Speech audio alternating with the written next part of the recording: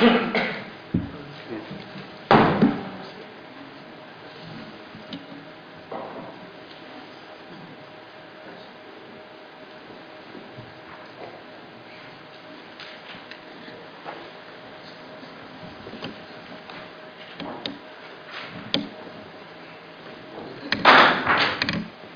afternoon, ladies and gentlemen. Welcome to the Uttlesford Planning Committee meeting for the 10th of February.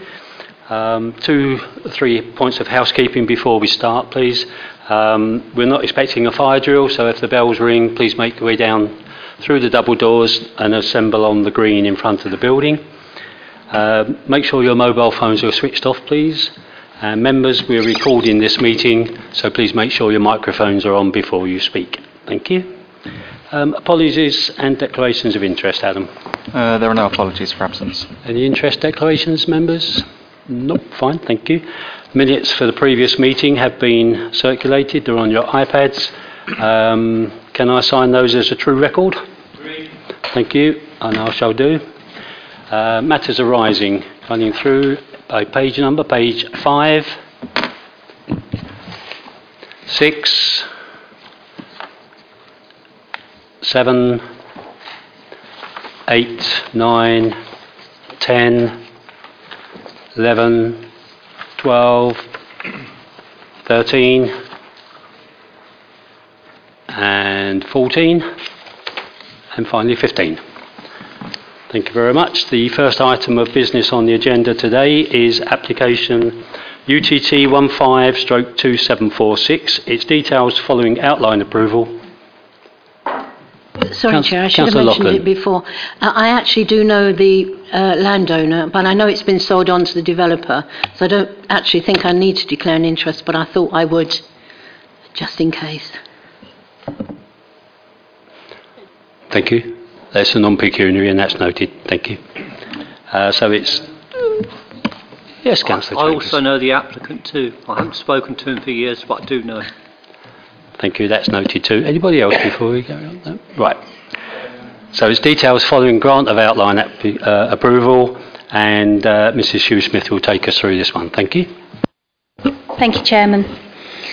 The application before us is for reserved matters relating to the appearance, landscaping layout and scale of the application relating to Walpole Farm off Cambridge Road, just out north of Stansted. The reserved matters is for 147 dwellings, 600 square metres of B1 office space, 7 full-size allotments and community woodlands with associated works. The detailed scheme shows the location of the offices. One moment. Which is located here.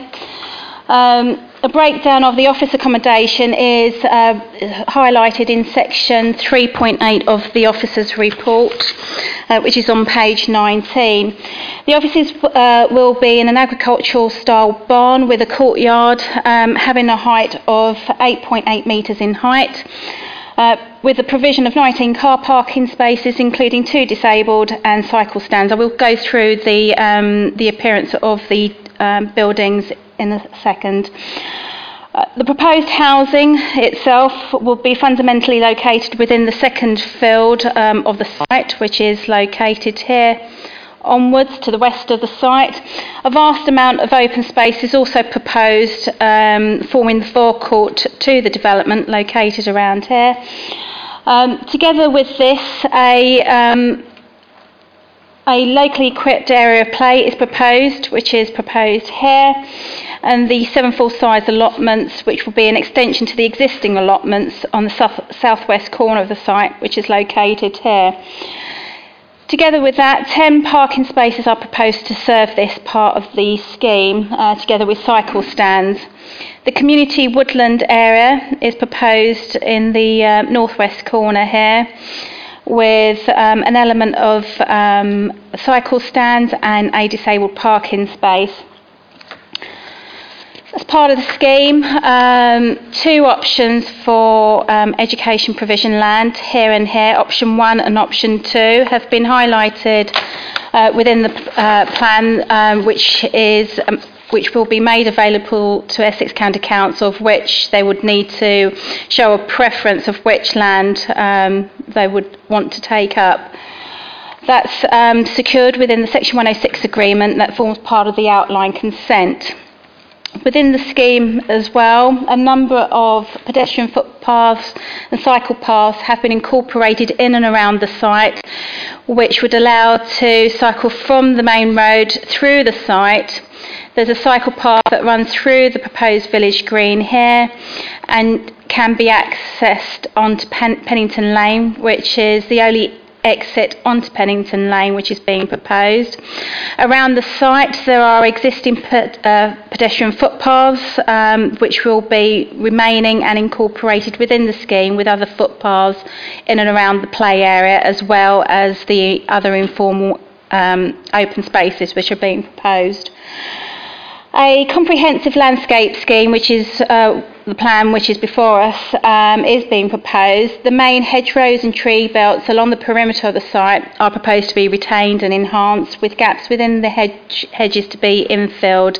And this is also proposed along the main hedgerow along Pennington Lane here to be thickened up, and along Cambridge Road here as well. With regards to the residential element of the scheme, this will provide a density of 33 dwellings per hectare.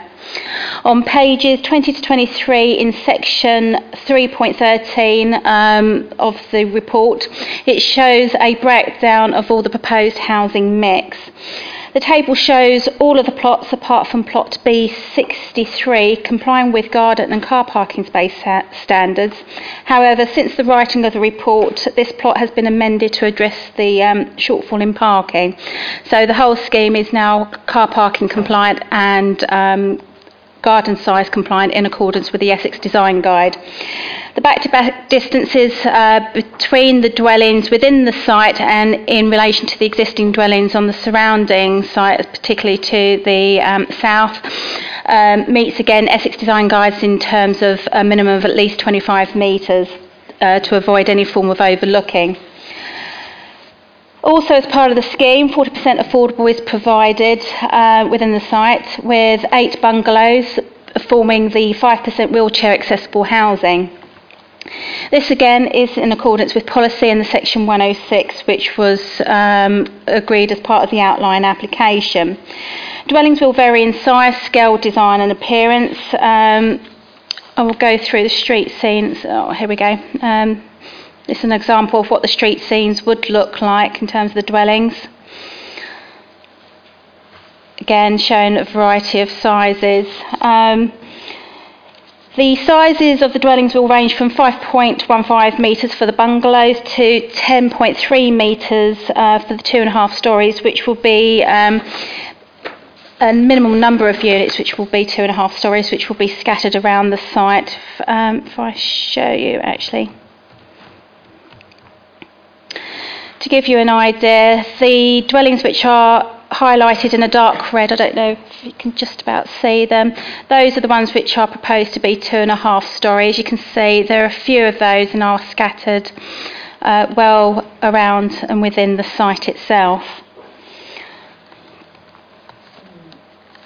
The consultation responses are fully outlined within pages 30 to 42 of the report and within the supplementary reps which have been circulated. Issues surrounding drainage and landscaping have been addressed, with all objections being removed from the statutory consultees. The scheme's design is acceptable and fully policy compliant. Approval is therefore recommended subject to conditions outlined on page 49 to 51 with the following amendments. Condition 7 should read at the end, and shall be provided if education land option 1 is selected. Condition 10 should also read at the end, and unless otherwise agreed in writing by the local planning authority in consultation with Essex County Council Highways Authority. And the addition of an extra condition, prior to the commencement of any development, details of landscape stroke boundary treatment for the southern boundary of education land option 1 or western boundary for education land option 2 for the ECC education non-preferred sites shall be submitted to and agreed by the local planning authority. Thereafter, the scheme shall be implemented in accordance with the approved details together with the scheme's overall landscaping scheme. This is to cover if, for example, option 1 is not taken up, that a boundary treatment is agreed to form a treatment and about buffer between the residential and the open field, and likewise if option 2 is not taken, that the western boundary here, that boundary is agreed as well. Other than that, the scheme is recommended for approval. Thank you, Mrs. Shoesmith. We haven't got Councillor Sell here. He has sent his apologies. He will not be speaking, having met us today. Our first speaker is a local resident, Mr. Woodcock. Do you have 3 minutes, Mr. Woodcock? Thank you.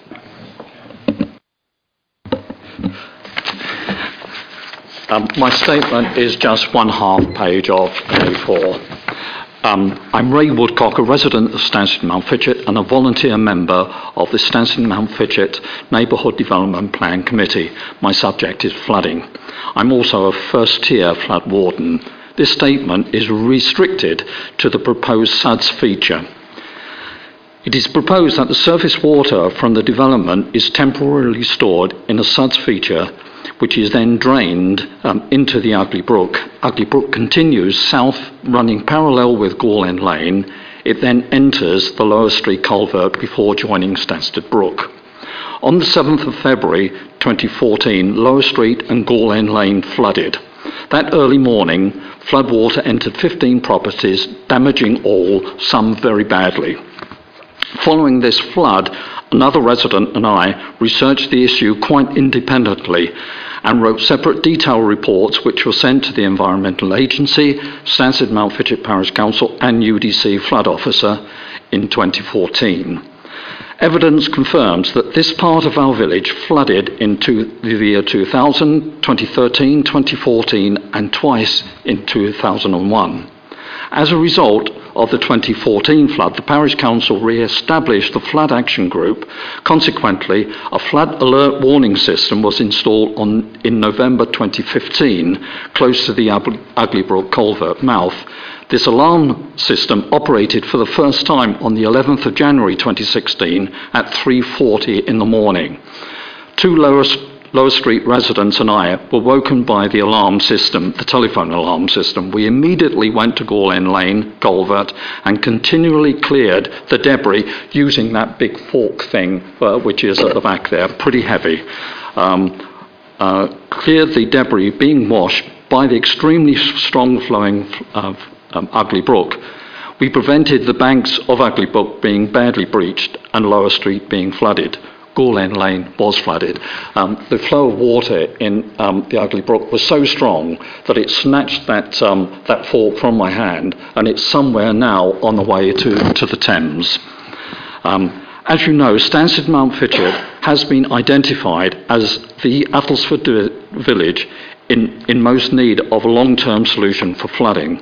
The Environment Agency has invested £40,000 researching this issue and published 2 reports yesterday, the 9th of February. They are dated January 2016.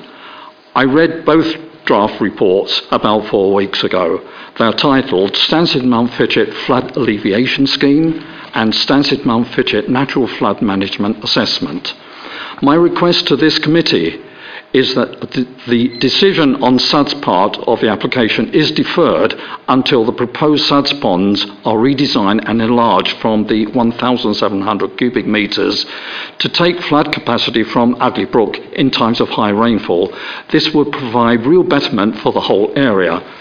The community benefits, it would prevent the area where the new roundabout will be from flooding, enabling emergency vehicles to enter this new settlement.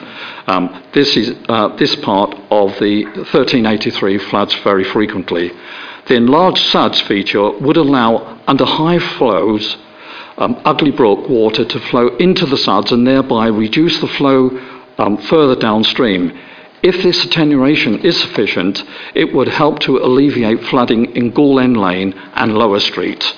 It is my view that approval of the SUD's design should be delayed until Environment Agency reports have been considered. A complete picture can then be assessed to establish the appropriate size of the flood features. I'm prepared to take questions and discuss the issue as a matter of urgency. Mr. Chairman, I have given a copy of my statement to Borough Homes representatives.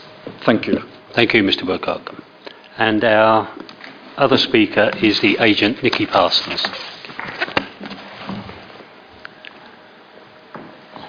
And you too have 3 minutes. Thank you. Thank you.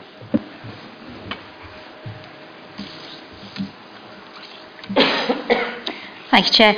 The details before you have been the subject of pre-application discussions with the Parish Council and the District Council, and you will no doubt recall the pre-application presentation made to yourselves. The details proposed have remained faithful to the outline scheme that so impressed this committee when it granted outline consent. The reserved matters have not sought to water down the promises made at outline stage or indeed at the subsequent pre-application stage. The same high-quality design has been maintained across all units and extensive areas of open space have been retained in the layout. So too is the office building and the education land. As you've heard, the scheme complies with the design standards set out in the Essex Design Guide and indeed the emerging highway standards that are due to come in force soon. It also meets the parking standards and includes visitor parking throughout the site. Landscaping has always been a key driver of design and layout at this site, and the applicant has worked hard with your landscape officer to come up with a scheme that your officer describes as assimilating the development into the existing landscape. The applicant has also responded positively to the Parish Council comments where these have not conflicted with your landscape officer. And I should say here, Chair, that the detailed design proposals that Mr. Woodcock was mentioning are not part of this application. They are not before you for approval, but they do, of course, influence the layout.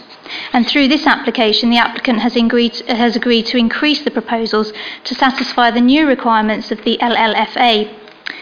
In brief terms, the drainage strategy helps to relieve existing flooding problems in the area by providing new drains and improvements to existing ditches. The new ponds also slow the rate that water is released into the ditch system to a far slower rate than currently exists.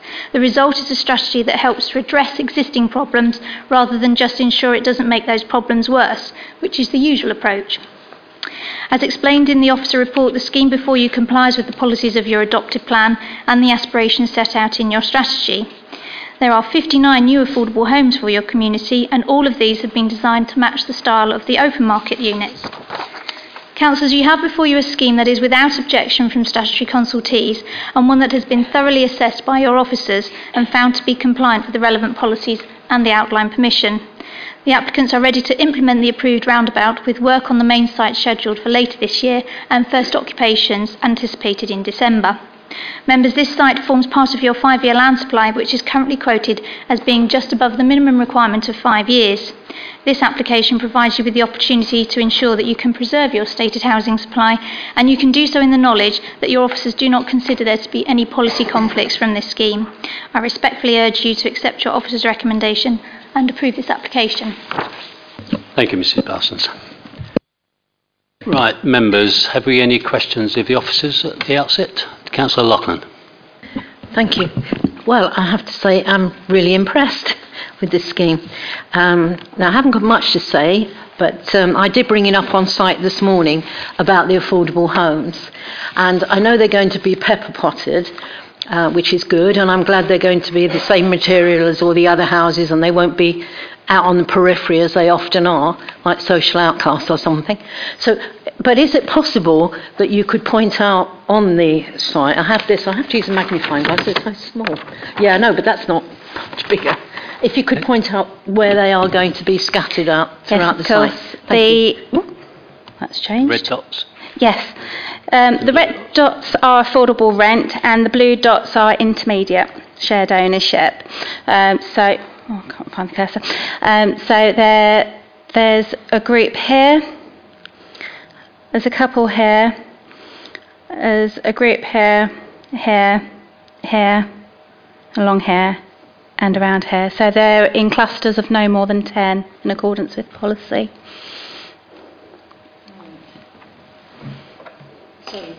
Yes. Sorry, can I come back? So the ones in the centre, if you like, These ones here? or out towards, that's Pennington Lane, is it? This is Pennington Lane here. Yeah, I'm sorry, the Cambridge Road. That is, they're the market houses. Yes, the ones with, so all the ones with the red and the blue dots are affordable housing. The ones without are open market. Oh, so they are somewhat on the periphery. On the quiet periphery, as I look at it, Pennington Lane. Well, that the remains... majority of the traffic in this site goes around the market house. Well, I wasn't worried about the noise. I was worried about them being on the periphery. Out on the... I'd rather be at Pennington Just Lane an opinion. than in the middle. Yeah, absolutely. You've got a couple here that are overlooking the informal kickabout area as well. Any other comments? Councillor Mills. Could you just clarify exactly how the agreement will work with the office unit? Under the 106, I don't know the actual details with the council itself, but it's been agreed that that will be let to the council at a peppercorn rent for a period of 10 years. I think Christine has got a copy of the 106 there in terms of the details, but then it will be down to us who we agree can rent those units from. And us. what happens after the 10 years?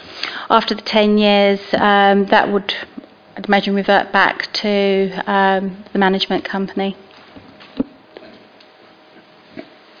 Councillor Lodge. Thank you. I'm struggling with the SUDs and the flooding, and we've heard interesting views. I suppose the thing that we could ask for is that the situation is made no worse, and I understand that is the principle of SUDs. There effectively was a request there from a gentleman who's very closely involved with flooding in Stansted saying, is this going to be improvement? Is there scope for further attenuation in the current area that we have for the SUDS lakes? So my question is it possible then to do further negotiation with the developer on that? And in your view, the office's view, would that be a useful thing to do? The additional information following consultations with Essex County Council have been submitted. There's been an ongoing discussion with them. Their objection has been removed on the basis that these attenuation ponds have been increased to take into account the urban creep for the site as well. So everything that has been kind of asked of the developer, it has been done. You're quite right in saying that the scheme in itself has to deal with what runoff comes from the site itself. It can't necessarily, it'll be unreasonable to ask for it to deal with all other flood risks within, for example, Stansted. But what this scheme does as well, as part of the scheme, it's the Ugly Brook will be diverted, and as a result, I think on page 26, I highlight the drainage consultant's response. The Ugly Brook will be realigned, which will lead to an increase in the bank capacity, which will in turn improve the low-lying flood risk with additional road drainage, which will be proposed. This is also additional drainage will be created as a result of the off-site works for the roundabout as well. But there will be drainage at the bottom of the site, which will capture runoff. So the site in itself, it will cater for the site and it will improve. There will be some betterment as a result of the scheme as well. Thank you. I suppose that's as much as we could expect technically from the developer, and that's good. I just wondered if there was scope then, if it's seen that improvement is needed in the village, would there be scope for Essex to contribute to even a further improvement in that plan, and have you explored that?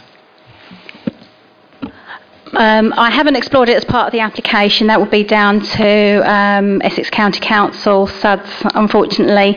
But they have, as part of this application, they've decreased the level of runoff from 1 in 10 to 1 in 1. So they have improved the level of runoff from the site and have enlarged the ponds which are proposed as part of the scheme to cater for it.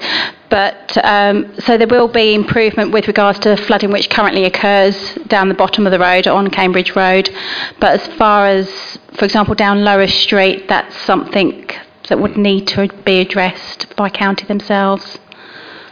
From my point of view, Councillor Lodge, we've improved this, or the developers' proposals improve the runoff from the Greenfield site as it is at the moment, and also the roundabout works, as I understand it, Marianne. Perhaps this is a question for you again.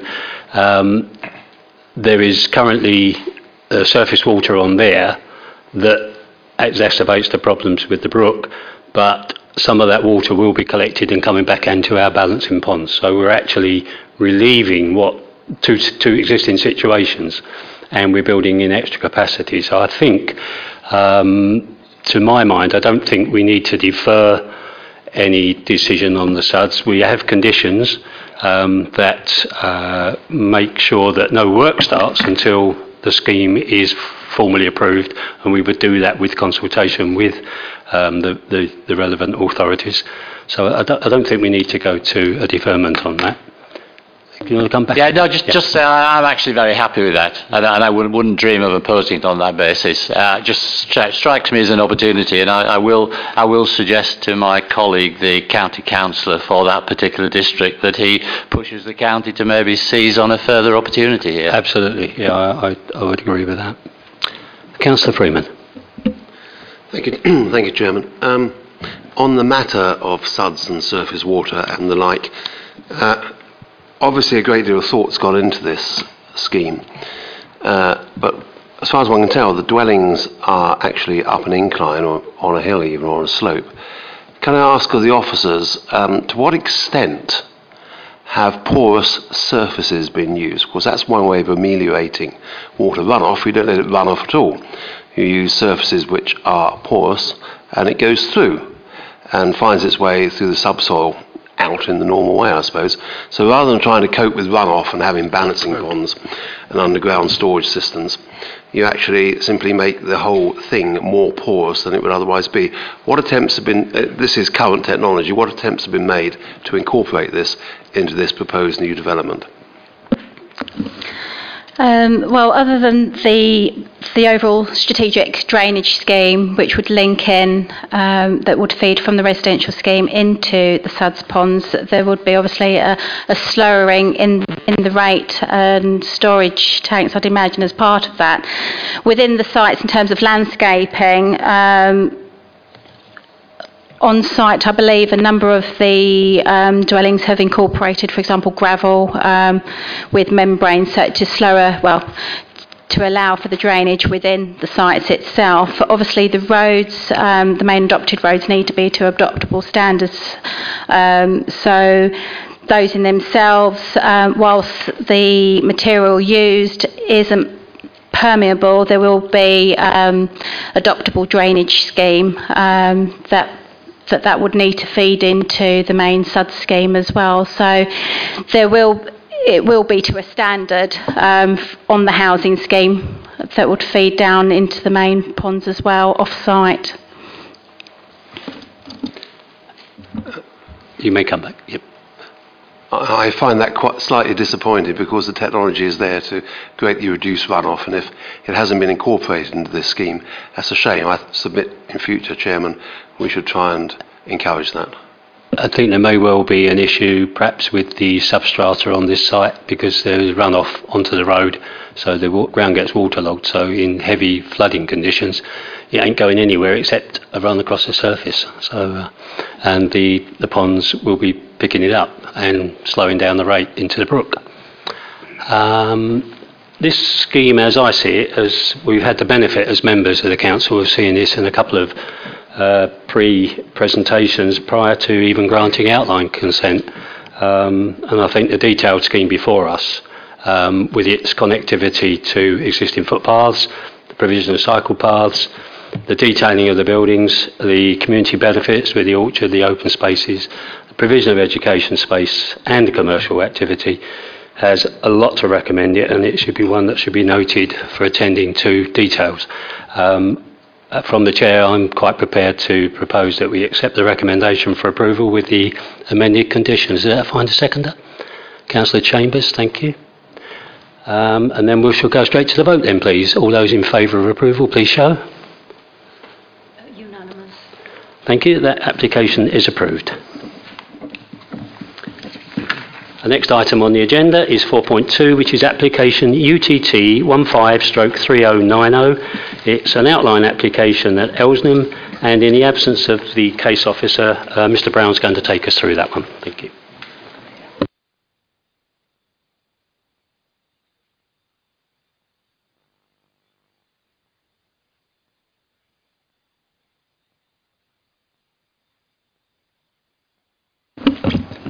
Thank you, Chairman.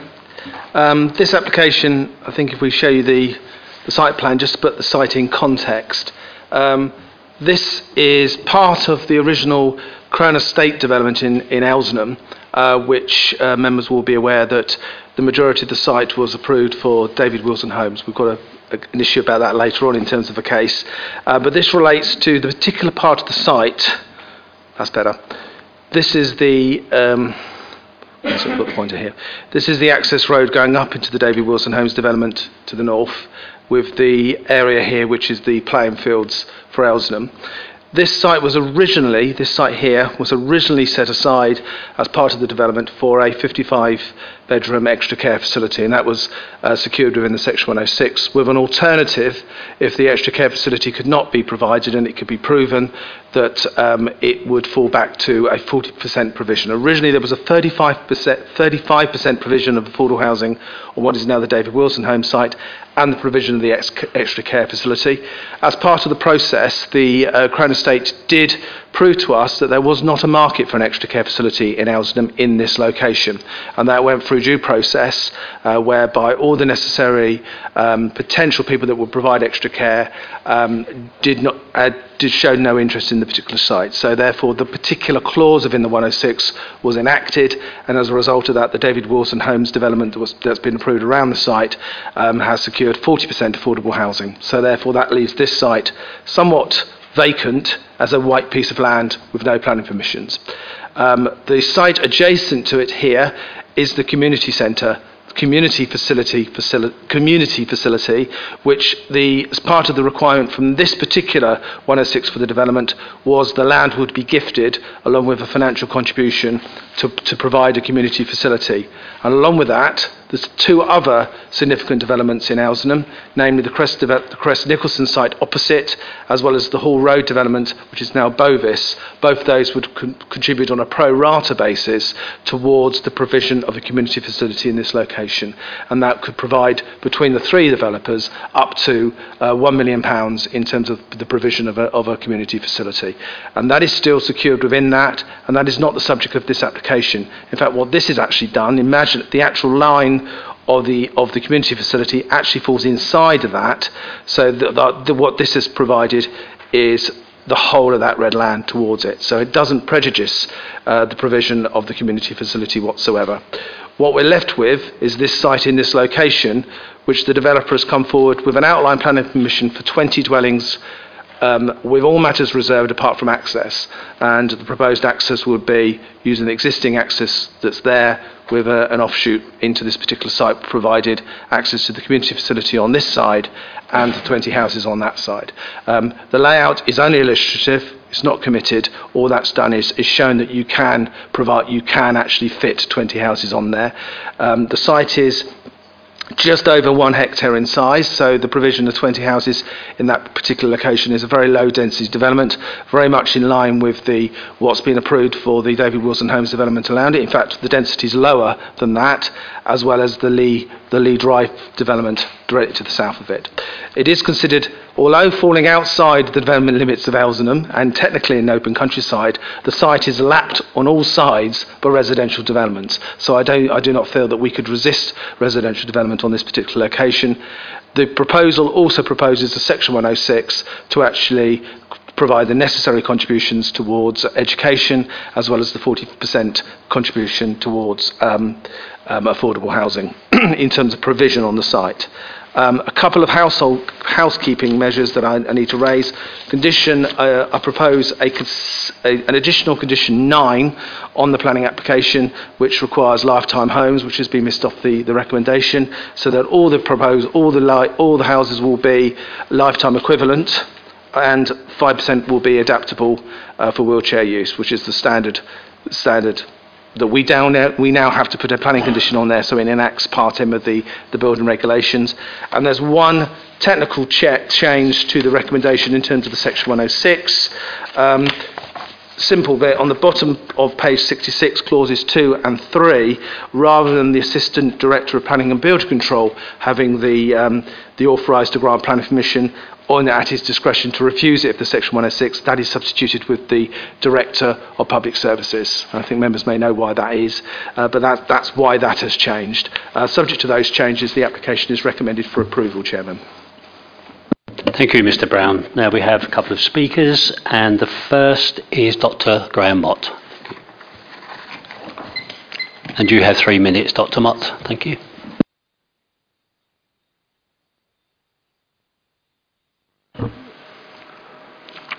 Mr. Chairman, the planning inspector who dismissed the appeal against the refusal of 130 houses to the west of Hall Road, Elsenham, concluded that there is a 5-year supply of housing. I quote, sir, from section 33 of his report, dated as recently as November 2015. His view in itself should be sufficient for the rejection of this application. Recent housing approvals in Elsenham total 550 dwellings, rather than over 300 as stated in the officer's report, an increase in the size of the village of about 56%. This application would add to the 360 houses already approved with access from the same short stretch of Stansted Road. The Council's projected housing trajectory shows new homes in Elsenham constructed at the implausible rate of 160 and 150 per year up to the year 2019-2020. A care home was planned for this site. Some potential providers expressed an interest but withdrew later, giving the Elsenham location as the reason. And these applicants have apparently concluded, with no supporting evidence, that therefore there must be a demand for even more houses. The vast increases scheduled for Elsenham are much greater than for any of the other key villages, although Elsenham is the least suitable of these villages, particularly through the inadequacies of the road links, as was recognised by the inspector when he rejected the draft local plan in December 2014. The obvious use for this site is as a much needed extension to the playing field and to ensure adequate parking for the playing field and for the new community building. In any event, the proposed layout is simply not viable. For instance, a visitor to houses numbered 1 to 8 would need to drive past his destination and make 2 right turns in order to reach the visitor parking spaces at the south of the site and then retrace his route on foot. That would not happen. Instead, the parking spaces on the main road access for the David Wilson Homes scheme would be used, making for a shortage in parking provision for that project. If this application for up to 20 dwellings were to be successful, the applicants would sell it on the basis that 20 have been agreed, and the later detailed application would be for that number, however unsuitable the layout. These applicants need to provide a satisfactory layout showing how 20 houses might be fitted into the site. But I conclude, Mr. Chairman, by repeating that there is a 5-year supply of housing and that no demand has been shown for yet more houses in Elsenham. As a postscript, sir, to what Mr. Brown said, it is clearly not the case that all sides are surrounded by residential development. If you look at the plan, it's probably only about 20%. Mr. Chairman, sir, I thank you and the committee for your attention. Thank you. Thank you, Dr. Mott. Our next speaker is from the Parish Council, and that's Councillor Patrina Lees. And you two have 3 minutes, Councillor. Graham's already put his points down about why it's 20 houses and should we need them or should we not. The Parish Council doesn't want to get into those debates. We've had those debates with you on numerous occasions. What we would like to see is if you are minded to say yes, Could we, for once, be innovative? Could we be forward-thinking? Could we do something a little bit different? Is that a little bit too much to ask? Maybe. What we want, if you're minded to go ahead, what the village wants is we would like some bungalows. We keep asking for bungalows, our residents ask for bungalows, and in fact at the consultation for Crown Estate, numerous people asked for bungalows. And I happen to know that because I have 55 emails to tell me that that's what they did. So if you are minded and you are going to go ahead with it, could you be forward thinking? If it's not within policy, then make it within policy. And I'd just like to quote Crown Estate's website, which says, I'm sorry, I have to get my phone out. We want our customers and communities to have confidence in us, to believe that the hallmark of the Crown Estate is trust. That is how we attract the best customers and how we're able to work with the best partners. It is also why integrity goes to the heart of how we do business. We asked Crown Estates for bungalows, begged them really, and they said, we've listened and we are going to increase your bungalows 100%. Isn't that marvellous? That's 1 bungalow to 2. Please think about being a little bit different. Think about being full of initiative. Think that this council wants to deliver what people want. We have 500 houses already. We have a 900 house community. We're asking you for 20 bungalows for our elderly people to live. There is a demand. There is a want. Please, on this occasion, be forward thinking. Thank you very much, sir. Thank you, Councillor. And our last speaker is the agent, Alistair Henderson. Under our rules, Mr. Henderson, I can give you 6 minutes. Thank you. Thank you, Chair. Good afternoon. My name is Alistair Henderson. I act as the planning consultant for the applicant, the Crown Estate. As we've already heard this afternoon, the application site sits within a larger parcel of land for which outline planning permission was granted in 2013 for 155 dwellings, a 55-unit extra care facility and a community building. During 2014, a marketing exercise confirmed that there was no interest from outside parties to deliver the extra care element of the scheme, and the Council's planning officers have confirmed this in writing, and therefore an alternative form of development is sought on the land originally envisaged for the extra care facility. The principle of development for this site has therefore been established via the 2013 permission. I now turn to some of the key issues raised both at today's committee and in written responses to the application. In terms of the community facility, just to be clear, the community facility does not form part of this planning application. The Section 106 for the original outline permission on this site safeguarded an area for the community building, and this remains in force. However, in addition to the original land, the Crown Estate has now confirmed that it is willing to increase this area from 0.19 acres to 0.47 acres to facilitate a larger community building and increased parking area. In terms of the mix of units, this will be confirmed at the reserve matters stage. As we've already heard, this is an illustrative scheme that's in before you this afternoon.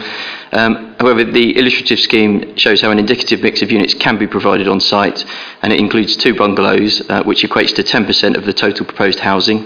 This level is in excess of the UDC housing strategy paper that was produced in 2012, which requires 5% of the total units to be for 1 or 2 bedroom bungalows. In terms of the attenuation basin, this will be constructed as part of the consented Stansted Road development. It provides ample drainage for the 155 unit scheme, this application for 20 units, and also for the future provision of the community building. A management company will also be put in place to provide regular maintenance of this basin. In terms of car parking provision, this will also be fixed at the reserve matter stage. The current master plan shows 53 parking spaces, which exceeds the Essex County Council's parking standards by over 10%. And in terms of traffic movements, the application submission demonstrates that a scheme of up to 20 units would have less impact than the already approved scheme for the 55 extra care units, and the County Highways team has confirmed that there is no objections to this application. Overall, we consider that the proposal provides a positive alternative to the originally envisaged extra care facility. And in conclusion, I'd just like to note a few points. There have been no technical objections raised by any of the statutory consultees. The provision of housing will contribute to UDC's 5-year housing land supply requirements in a sustainable location adjacent to an approved residential development. Economic benefits arise in the longer term, with future residents contributing to the local economy by providing custom to local shops and services. and the heads of terms for the Section 106 secure 40% affordable housing provision, ensure that open space will be provided and transferred appropriately, and provides for adequate ongoing maintenance of the drainage area. And finally, the revised scheme allows a significantly extended area for the community building to be built on. With these points in mind, we respectfully ask members to follow your officer's recommendation to approve the application proposals before you this afternoon. Thank you. Thank you, Mr. Henderson. Okay, members, it's over to you now. Any comments or questions? Councillor Loughlin. Me again. Yeah, first off the block again. Well, I did have some concerns. I've now got others because... I've lost my track. Do you ever do that? Pardon? Do what? Hang on, senior moment. Oh, yes, I'm back. The care home. I've always thought it was a bit strange to ask for a care home with no end user in sight, then market it for 6 months and then put 20 houses on it. You know, anyone who's a bit sceptical, and of course I'm not, would think that that was going to happen anyway. But having listened to the parish council, who spoke with such passion, we do consult the parish councils and then tend to ignore them. It happens all the time. Parish council have quite clearly today told us what they wanted. But we all know that bungalows will take up more room than houses, which equals less profit for the developer. So I think perhaps we ought to, well, I would like to, and I don't know if any of the other members of the committee would support me, perhaps defer this to perhaps see if there's some way that we could increase the number of bungalows, which it seems that the whole population of Elsenham actually wants, rather than something that is going to be foisted upon them. So could I make that as a recommendation that we defer that this could come back with perhaps another scheme? I just put that to the committee. Can I do that, please? You put it through me. Are you requesting a deferment on the basis you'd like a renegotiation on the proposed housing mix? Yes, please. Does that find a seconder? Seconded by Councillor Fairbrass, so there'll be no more discussion. We'll go to the vote. All those in favour of deferment for that given reason, please show. 1, 2, 3, 4, 5, 6. And those against? 1, 2, 3, 4. So the matter is deferred for further negotiations on the housing mix. Thank you. The next item on our agenda, item 4.3, is application UTT/152606. Its details following outline approval at Clavering, and Mr. Alana will take us through this plan. Thank you.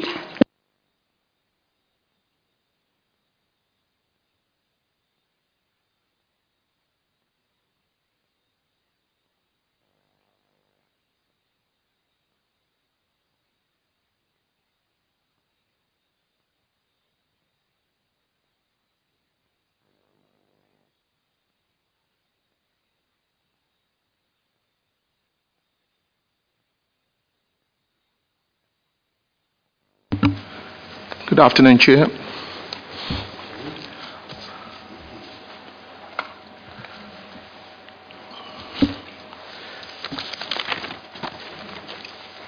The application before you this afternoon is relating to a reserve matter. The application site is marked, the boundaries marked on red as shown above.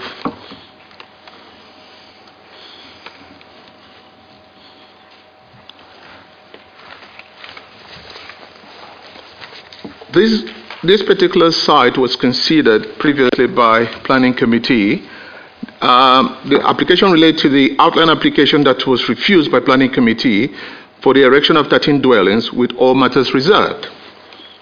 The appeal was allowed, and an award of costs against the council for unreasonable behaviour resulting in unnecessary or wasted expense because the appellant received no justification for the sum of money requested towards the committed sum for the local space area. Today, the application before you is to determine whether the details of the reserve matter, such as access, scale, layout, appearance, affordable and housing mix, and landscaping details, whether they are considered acceptable. The issue, therefore, the access is proposed via Stotford Road, which forms part of the western boundary of the development details as shown above. Details of the access are shown in the committee report.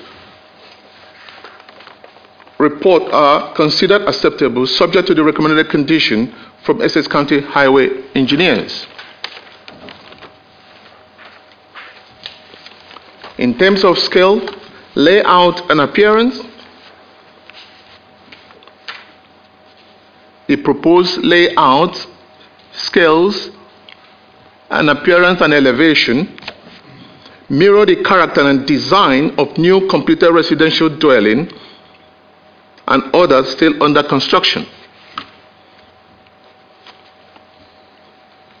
The distance from each proposed dwelling to others are considered acceptable because it will not lead to intrusion of privacy or overshadowing. Details of external materials has been conditioned.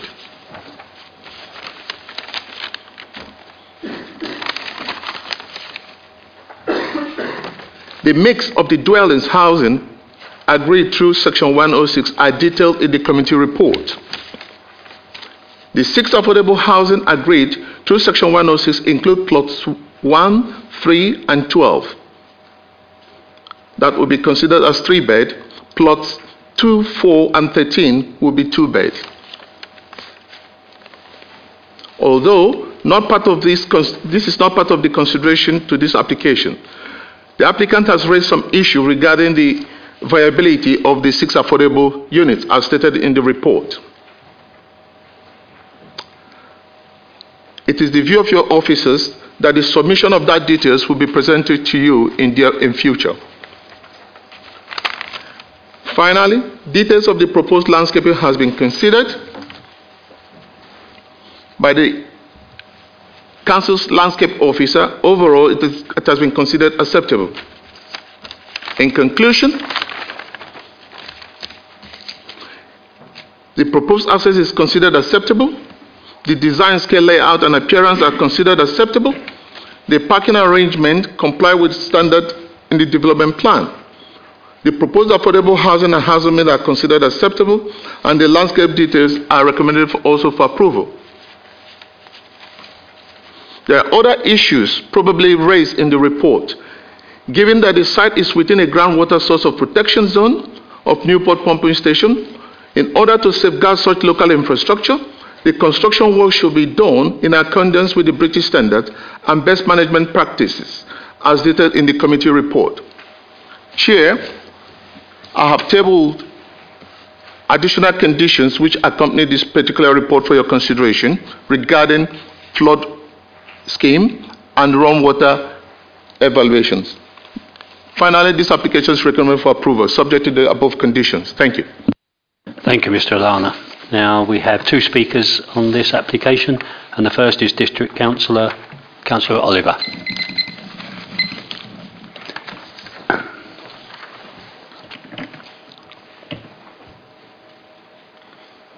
And as District Councillor, you have 5 minutes. Thank you. Won't take our time.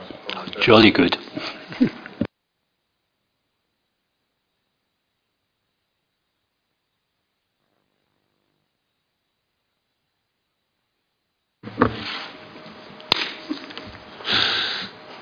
No, the original plan, the layout of the whole site, that one. Thank you. My concern, Chairman, is the entrance of that site off the Stortford Road. Stortford Road is a very busy road, and that is almost a blind coming off there. It's very blind. It's in a de-restricted area, although I suspect hopefully the Essex might do something about that. But anybody coming out of there or going in there is quite likely for an accident. I know there's a view in the village that we should have a small roundabout there, but I suspect Essex will not be able to provide that. They won't have the money. And if one sees the house below, the bottom house, you'll see that is very close to the boundary, and that is going to make that almost a blind corner. And I would really ask you to give some consideration, or ask, and no doubt Essex has said they have no objections, they always do, give some consideration to the entrance there, because otherwise I think you're creating a dangerous blind entrance. Somewhat concerned by other bits of the layout, but as to what they might portend to happen in future, especially that hammer just below 2 or 3 houses down. Are they thinking of putting some more development below? But we're not considering that, and therefore we cannot discuss that. But I would ask for consideration to be given to that junction. That's in a de-restricted area, and you've got a blind corner. Thank you. Thank you, Councillor. And our other speaker is from the Parish Council, and that's Councillor Stephanie Gill. And you have 3 minutes, Councillor. Thank you. Clavering Parish Council submitted comments which do not appear to be in the documentation, and the Council's main concerns are the new layout proposed. At the original appeal, the housing and road layout was such that the access road actually ran from the Stortford Road along the site's northern boundary down to the eastern boundary, and the houses were to be sited on the southern boundary, not with this little wiggle that we've got occurring now. The latest submission shows that wiggle and houses dotted around, and the spur road has appeared next to the open space. The Parish Council are concerned that the current village 30-mile-per-hour speed zone starts after the proposed access road, as mentioned by District Councillor Oliver. Householders will therefore be entering traffic travelling at 60 miles an hour. The proposed pavement also runs alongside that said traffic. I cannot find any details which proposing to extend the 30-mile-per-hour zone. All highways comments refer to the access road serving only the 13 proposed houses. And I read the documentation, though a planning officer may correct this, that there are no raised pavements on that site. I know this isn't under consideration, as Councillor Oliver said, but to the southern boundary in the Corfer sites, there is another 10 houses in Uttlesford's Corfer sites that have been put forward. And I'll remind councillors that the development of this site that you're now discussing at the moment was allowed at appeal as UDC could not demonstrate a 5-year housing supply, and this site, although outside the development envelope, was deemed to be sustainable. The Parish Council also concerned about the 6 affordable houses which may not be appearing. Around this site of Oxley's Close, can you see those little dotted on, if you look at the site layout, those little dotted houses up there? There's actually a development going, that's northwards, yes, going northwards. There are 16 houses 16 houses, I think 13 or 16 houses that have been put in there. No, it has to be 14, doesn't it? Otherwise it would have come under the 15. Apologies, my fault. 14 houses have been put in there with no affordable housing. That was why this section came through with 6 affordable houses and 7 market houses. It was put to us as being a balancing act. Thank you very much. Thank you, Councillor. Mr. Brown, can you address for us, please, a couple of the questions there that arose? Thank you. I'll take them in the order they came. The 30 mile per hour situation is a bit of a chicken situation. If this was approved, the 30 mile an hour limit, I'm sure, will move. But you can't move it because at the moment there's nothing there. That's how that works. But I would, talking to the Parish Council, I would say if this were approved, we need to put pressure on the council. It doesn't take a lot of pressure, the council would only move 30 mile an hour. You are absolutely right. If this was allowed on appeal because we didn't have a 5-year land supply, we've had a bigger victory in Clavering since then, and we've got a 5-year land supply. But the fact is, he has got outline planning permission. So that is the only reason. You can't argue that it's not a sustainable location, but it wasn't because of the 5-year land supply. Affordable housing, yes, you're right. Because we had a development of 14 and then a development of 30, at the time, neither of those would have attributed.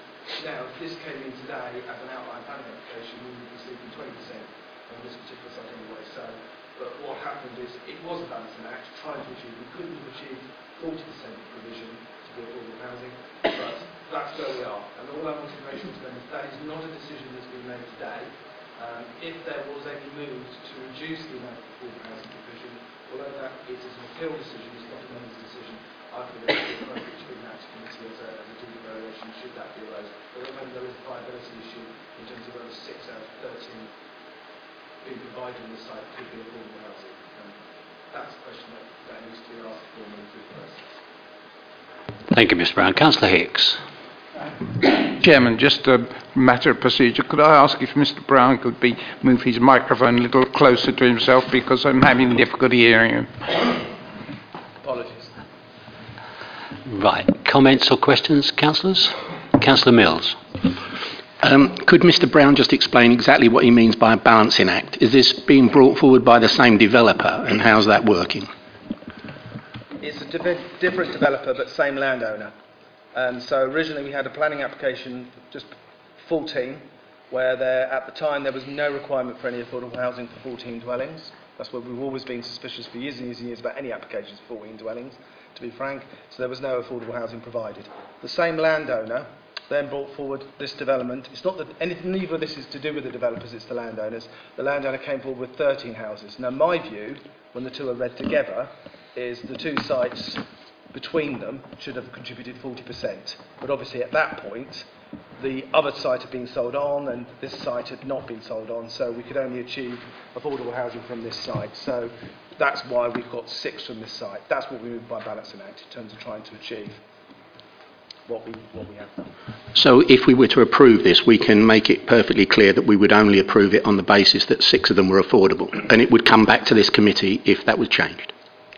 That's exactly what you're doing. The outline planning permission says that 6 of these should be affordable housing. Any changes to that will have to come through this forum. Thank you. Thank you. Any further comments? Councillor Freeman. Thank you, Chairman. I am concerned with the access to this site. The actual speed limit on that road is 60 miles an hour. Of course, that's Essex policy. No, it's national policy. It's national policy. The point is, it's not a 50 or 40 mile an hour limit, it's a 60 mile an hour limit by default. And there's very little deceleration space there. Likewise, very little acceleration space, and the lines of sight are not good. So I believe that entrance should be improved, especially, as has been pointed out, although this isn't necessarily a planning issue right now, there could be more development being fed through that entrance. So on that single event alone, I think that the access off the Bishop Stortford Road? That should be made safer, considering the potential speed of traffic. Just to comment on that this has gone to Essex Highways. They've raised no objection. Obviously, it complies with the required sightlines for the situation. So I don't know where we go on that. I'm just looking at the conditions to see, because that would be a 278 agreement necessary to form that access. And we've got the footway. Have we got anything in about the highways works? I think you just said it in one stroke. It will require a section 278 agreement between the developer and the county council for works to go onto the highway, and as a result of that, the actual form of the access, in terms of that's a licence issue in terms of ensuring that gives them by approving planning permission, you're in essence giving them consent to access onto the highway.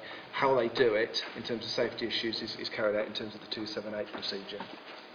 So there wouldn't be any conditions in there anyway, because that's a separate process. Okay. Thank you. Any further comments, questions? Councillor Hicks. Chairman, I seem to remember being part of the committee that originally was responsible for refusing this application, and which was subsequently a decision which was overturned by an inspector, and frankly I now think it should be approved, and I would like to so propose. Thank you. Does that find a seconder? Councillor Chambers, thank you very much. So all those in favour of approval with, do we alter any conditions on this one? Yes, sorry, we had on the supplementary paper, didn't we? Thank you. Councillor Loughlin. Sorry, it does say in the papers that we would have supplementary reps, but we haven't had any. And I've just looked on the emails. No, well, the committee didn't actually get You them. should have had those. They should have been forwarded. Yeah, sorry, just so I didn't.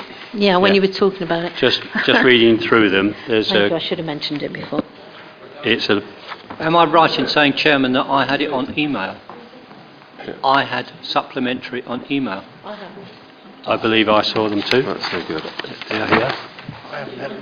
Councillor Freeman. Chairman, I haven't received the supplementary list. The officer did mention them on his presentation. He noted in his presentation what the amendments to conditions were. Okay. I submit, Chairman, that we can't make a decision on the basis of evidence that's presented at this late stage.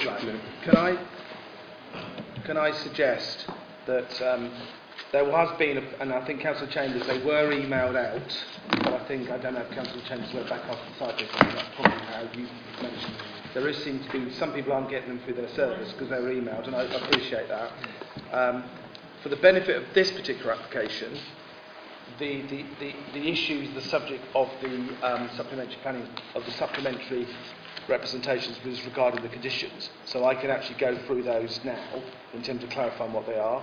And then maybe I could suggest for the rest of the supplementary stuff that we have a comfort break after this particular issue and get copies round, and with apologies because they should have done.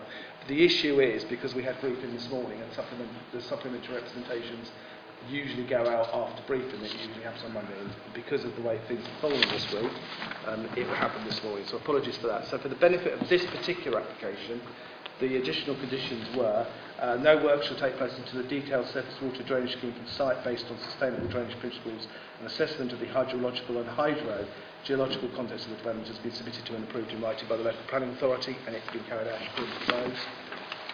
No work should take place until a scheme to minimise the risk of off-site flooding caused by surface water runoff and groundwater during construction work has been submitted to and approved in writing and carried out in accordance. And no work should take place until a maintenance plan detailing the maintenance arrangements. These are quite standard conditions that usually come in from the County Council. No work should take place until a maintenance plan detailing the maintenance arrangements, including who is responsible for different elements of the surface water drainage system.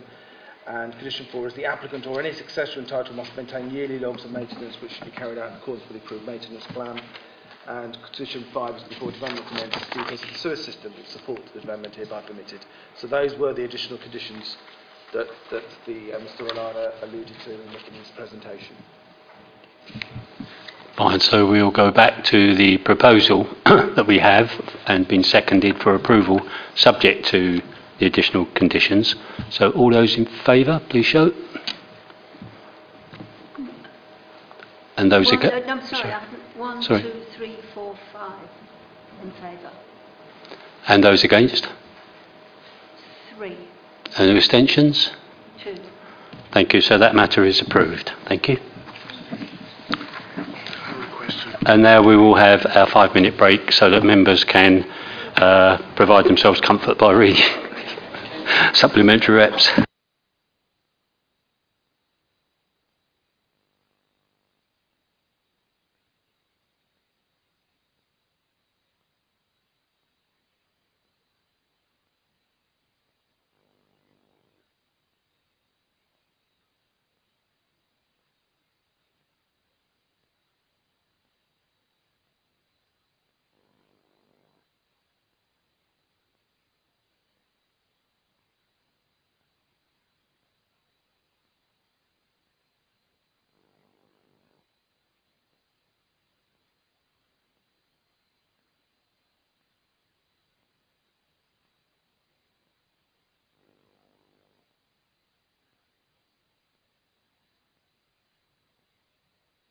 As a matter of public safety, Mr. Woodcock, that should not have been in this chamber, and I wasn't aware it was there until you spoke. And in future, please do not revert to any stunts like that. Thank you.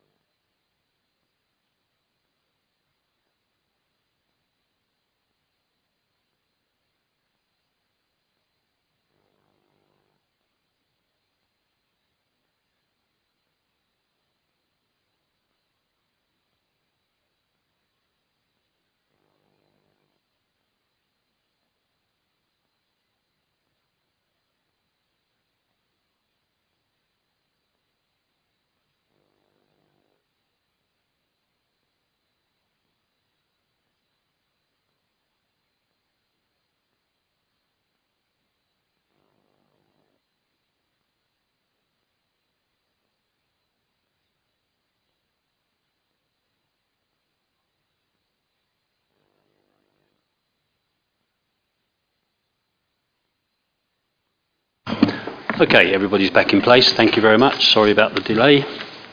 Our next item of business is application UTT 15/3145. It's an application for full planning consent at Elsenham, and again, Mr. Brown's going to deal with this matter for us. Thank you. Thank you, Chairman. This is a one-issue application, one-issue submission in front of us. Members again will be aware of the David Wilson Homes development on the site. There was a requirement by way of a condition on the DFO which said that no development should take place until they carry out the highway improvements, which is basically the traffic calming which would have been happening on Stansted Road. There are three things happening in Stansted Road at the same time. You've got the David Wilson Homes development here, you've got the Crest Nicholson development opposite, and you have some Thames Water work that needs to happen on the site. The county have raised a problem in that they're not prepared to close the road twice, three times whilst works are going on there. So at the moment we have potentially blocked sites whilst the county... I think that's a logical response by the County Council not to block the roads. I think we've had issues in Saffron Walden and we don't really want that to happen in Elsenham. The road will be closed for works to be carried out, and I think it's a once and for all situation that we want that to happen. At the time when the county made that particular point, the Crest Nicholson development, which members will recall we approved before we came to this committee in December, and was the planning permission has now been issued with the 106 being completed. That was stalling in terms of where it was going. That is now coming forward. This site is now coming forward, and like it or not, the development is going to be happening in Elsenham, and we need to unblock these developments and allow them to happen. And that's all that what this condition is all about. We've spoken about Section 278. The developer needs to enter into Section 278 with the County Council, as does Crest Nicholson, as does Thames Water, in terms of how those operations actually work, and they need to be coordinated. And in order for coordinated work, that's why there will be a delay in the traffic calming happening. It's of no fault whatsoever of the developer this is happening, and I would actually say it's no fault of the County Council either, in terms of it is actually trying to work together.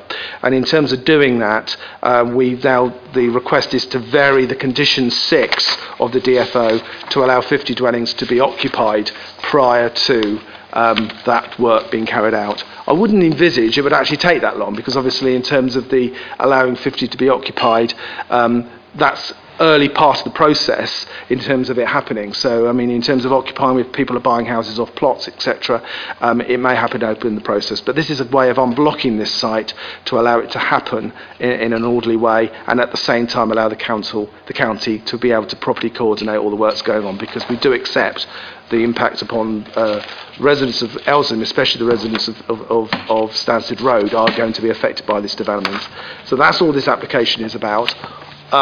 One amendment to the recommendation is that we need to add an extra requirement, because obviously the 106, we are issuing a full planning permission to do with the development, so we still need to issue a further Section 106 again, which covers all the matters that I've just raised regarding the provision of education contributions, provision of affordable housing, provision of the community facility, as well as the management of Ailsa Wood and all the other stuff that was actually covered. So it is recommended that the same recommendation, but also subject to the what's called travelling the 106, to allow the number to be put across into the same Section 106, so it's covered. Not if we didn't do that, then the Section 106 would likely fall away. So we're not going to do that.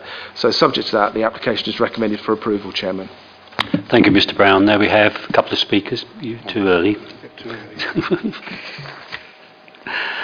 have a keen councillor. Right. The Parish Council, Councillor Peter Johnson. Do you have 3 minutes, Councillor?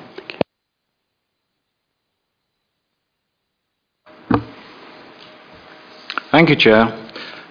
Members will have noted from the officer's appraisal that this variation of Condition 6 has in fact, as Mr. Brown said, been requested by Essex County Council Highways Authority in order to carry out the Section 278 highways works.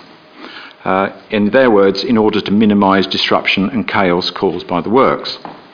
During the consultation period, prior to the determination of the planning application for this site, Highways, as mentioned, stipulated that the management scheme should be in place by to the occupation of any dwelling, and stated the reason being in the interests of highway safety.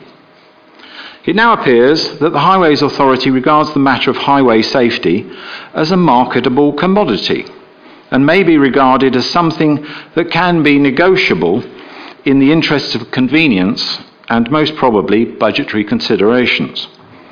It appears incongruous that the Highway Authority can adopt two different positions regarding matters of highway safety for the same development site. The Elsenham Speedwatch team has monitored Stansted Road on a regular basis since 2008, and has repeatedly logged vehicles travelling at speeds well in excess of the 30-mile-an-hour speed limit, and in some instances up to 65 miles an hour. An early introduction of a traffic management scheme can only help reduce vehicles speeding in the area close to this and the other nearby new development. The Parish Council, in its written response to this application, gave all of its reasons for objecting to the proposed variation and regards any delay in implementing the traffic management scheme as unacceptable, particularly since the length of the delay in implementing the scheme cannot be quantified, either by the developer David Wilson Homes or by the Highways Authority, who are the prime mover behind the proposal. The Parish Council requests that the application be refused on the grounds that the present Condition 6 should be retained in the interests of maintaining highway safety. If, however, the committee is minded to consider granting permission for the variation, then the Parish Council requests that the number of occupied dwellings be reduced to a more realistic level in order to lessen the risks to road safety. Thank you, Mr. Chairman. Thank you, Councillor Johnson. And our other speaker is the agent, Sean Martin. And you have 3 minutes too. Thank you. Thank you, Chairman, and good afternoon. My name is Sean Martin. I'm the Senior Planner at David Wilson Homes. Members of the Planning Committee, the application before you seeks the Council's approval to amend Condition 6 of the Reserved Matters Permission, which relates to the traffic management works along Stansted Road. The amendment to the condition follows a request from Essex County Council to have a single road closure relating to the infrastructure improvements along Stansted Road.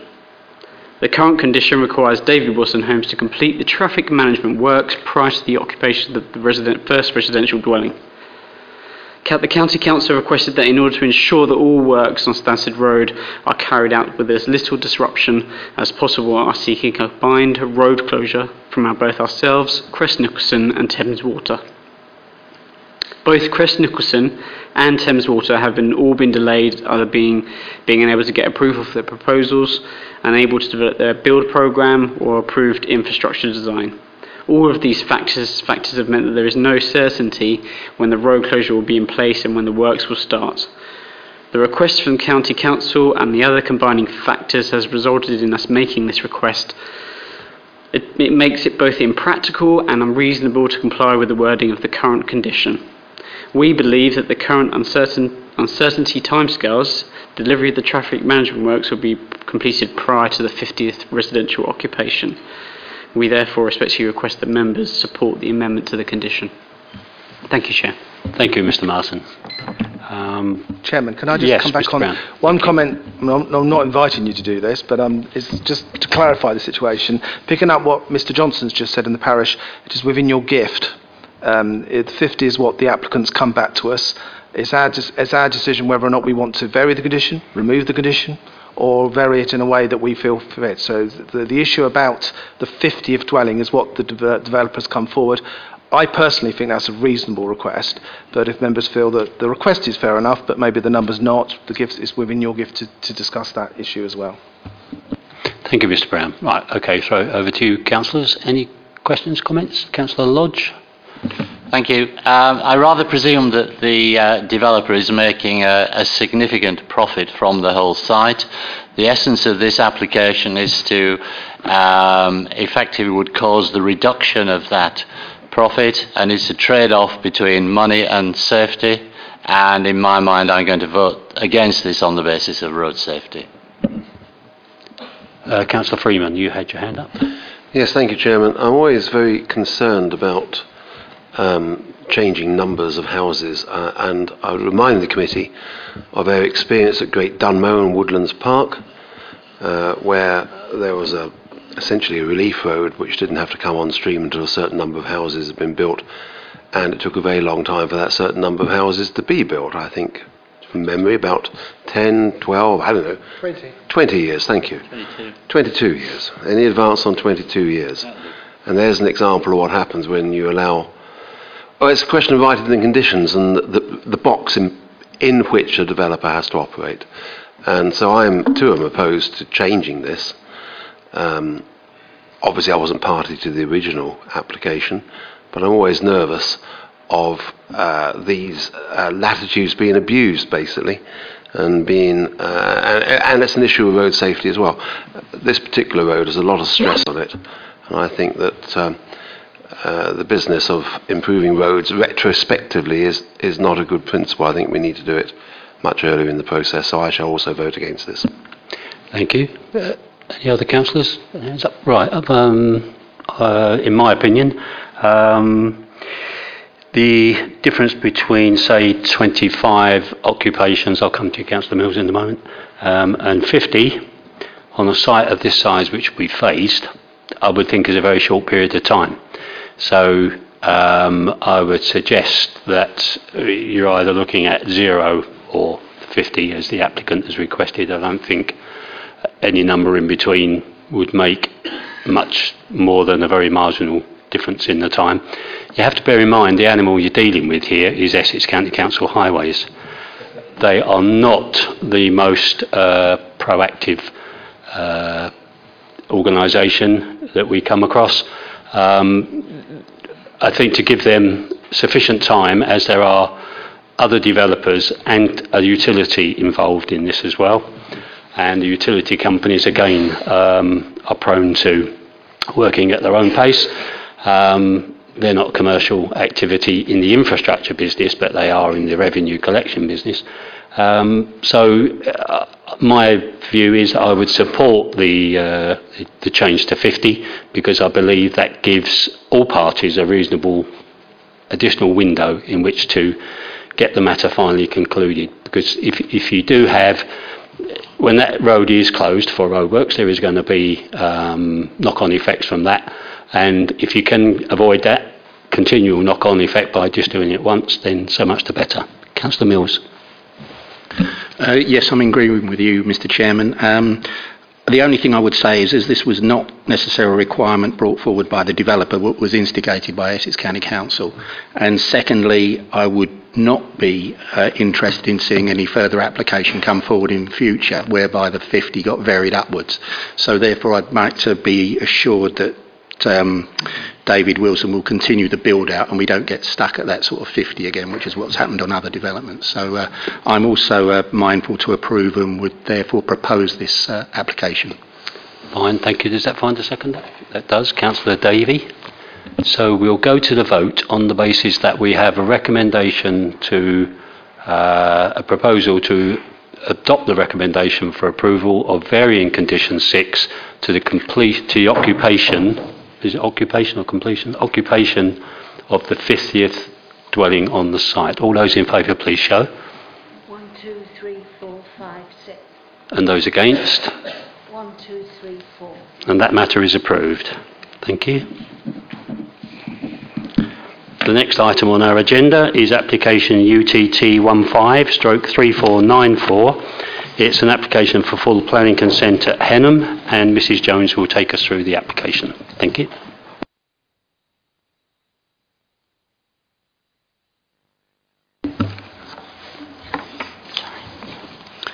This application relates to a site that is a former railway goods yard to the north of Elsenham Station. The principle of change of use to provide residential development comprising of 10 detached dwellings was considered acceptable by the Planning Inspectorate and allowed on appeal in 2014. This application seeks a design change in respect of removing the PV panels from the roofs of the proposed dwellings. The changes are minor in nature and are considered to be acceptable, and as such the recommendation is for conditional approval. Thank you. We have no speakers, so it's straight open to members. Any comments, Councillor Freeman? Yes, thank you, Chairman. The applicant's case is that an air source heat pump will be used as a renewable energy source for better carbon dioxide reduction, which, frankly, Chairman, is just untrue. There is no carbon dioxide reduction in Britain available from using an air source heat pump. And the reason why, Chairman, is that a kilowatt hour of electricity releases 485 grams of carbon dioxide in this country. Of course, we burn quite a lot of coal to make our electricity. And you can burn gas, methane, and a kilowatt hour or a kilowatt of heat from gas, burning gas, releases 185 grams of carbon dioxide. In other words, Chairman, there is no efficiency to be gained by using an air source heat pump for heating, which is why we don't do it in this country. Works in Sweden, works in Norway, where the electricity is very low in its carbon requirement, carbon footprint, doesn't work here. Now, the only case where it would work here is if there's no gas on that site. Do we know whether there is gas on that site? Mains gas, I mean. Do we have an answer to that? The parish from Elsingham are nodding their head, so we assume not. There is no gas.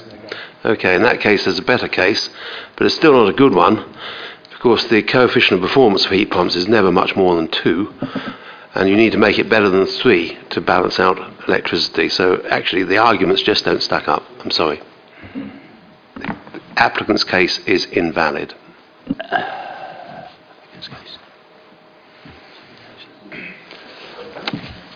Right, any further comments from the non-technical side of the committee? Councillor Loughlin?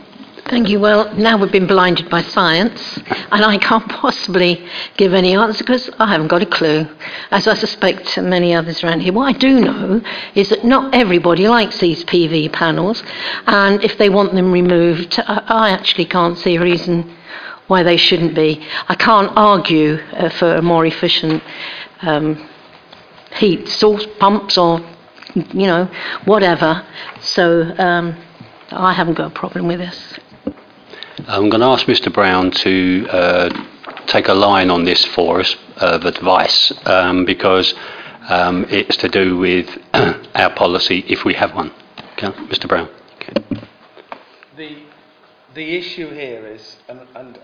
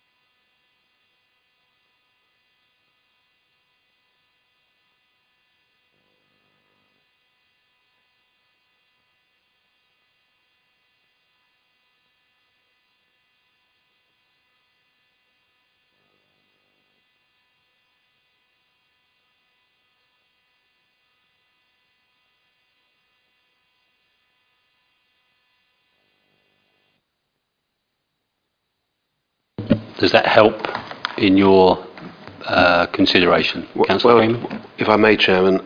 Yes, please. Certainly, the applicant's case then is not a case because it's got nothing to do with heat pumps. But it would be very satisfactory to leave the requirement for solar panels. They don't eat anything and they do reduce the carbon footprint of the overall development. There is very little to hate, especially on a brownfield site such as this. So I'm mindful to say no. If the original consent mentioned solar panels, then they should stay. The original consent, I don't believe, does mention. It doesn't. All that happens is the inspector, and there's two setups of inspectors. Some inspectors who list all the plans to do with the planning application, others that don't. This particular inspector listed all the plans and said it should be carried out in accordance with those plans, and one of those plans was the roof plan, which showed the PVs. So it's not mentioned in the application. It wasn't put forward as a green proposal or anything like that. It was just happened to be covered in terms of a condition, which means that's why they put in what is the change. Any further comments, councillors? Okay, I will propose from the chair that we accept the recommendation to approve the omission of PV panels from the roofs. Does that find a seconder? Councillor Chambers, thank you very much. So we'll go to the vote on that then, please. All those in favour? 1, 2, 3, 4, 5, 6, 7, 8, 9. And against? 1. Thank you. That matter is approved. Thank you. The next item on our agenda is application UTT 15/3562. It's an outline planning consent at Wendon's Ambo, and again, Mr. Brown, that's one for you. Thank you.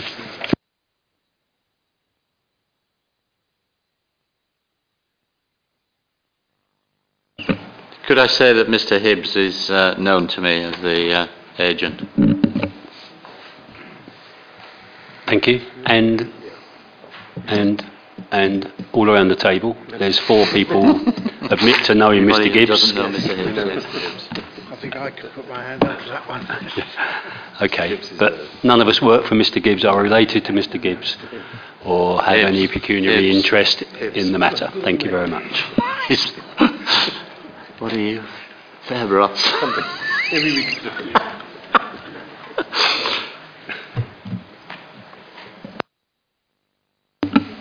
Thank you, Chairman. Members will be familiar with this particular site as an application site that this committee visited some months back and reviews against officer recommendation. One piece of housekeeping is again the clause is within the section 106 on page 112. It's the substitution of the Assistant Director of Planning and Building Control for the Director of Public Services in clauses 2 and little 1. That should be a 3 actually, not a 1, but anyway, the clauses, the reference should change there.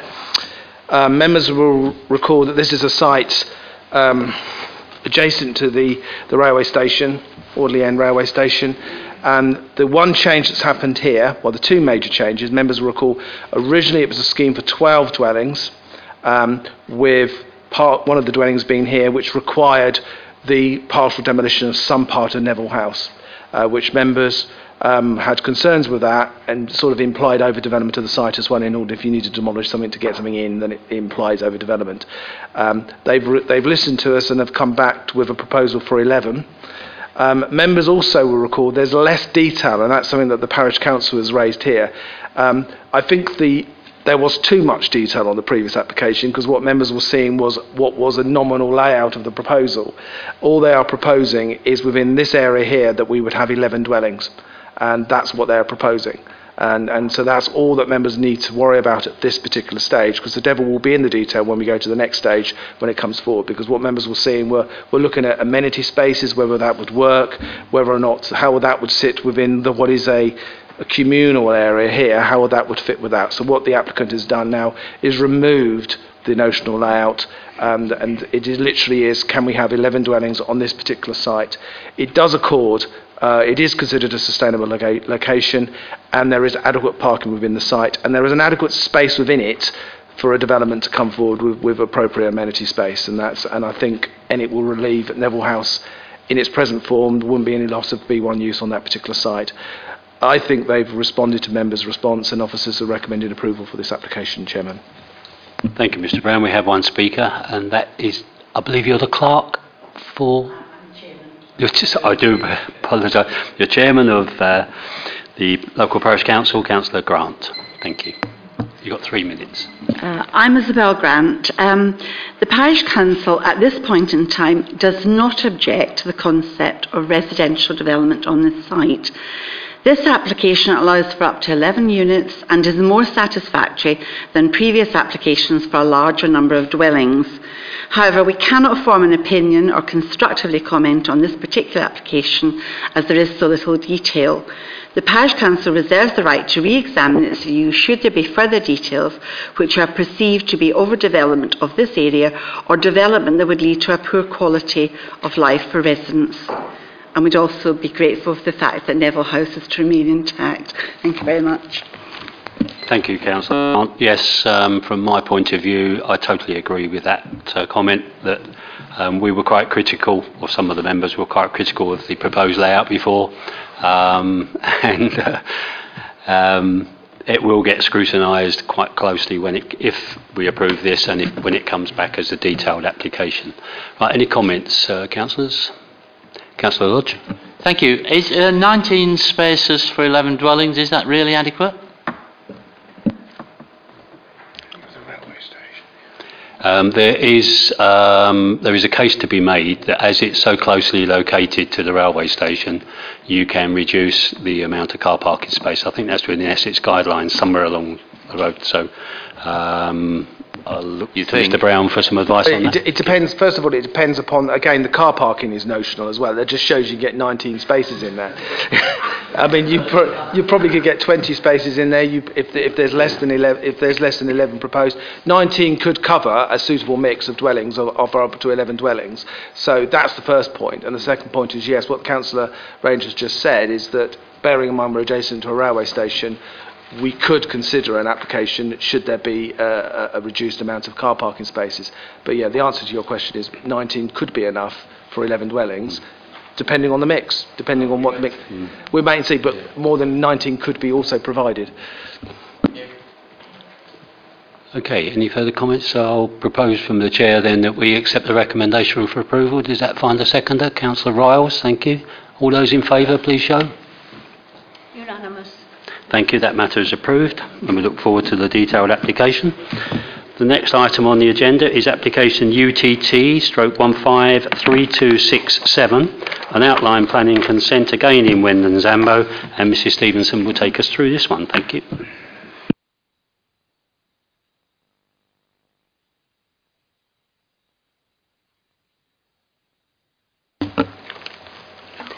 Thank you, Chair. Members will be aware that this application was deferred at January's committee so that the applicant could address members' concerns regarding the proposed parking provision. The proposed parking provision is no longer tandem but parallel and is in accordance with the adopted Uttlesford parking standards. The proposal is considered to be acceptable in accordance with the relevant Uttlesford local plan policies and is recommended for approval subject to conditions. Thank you, Mrs Stevenson. And again, we have the Chairman of the Parish Council, Councillor Grant.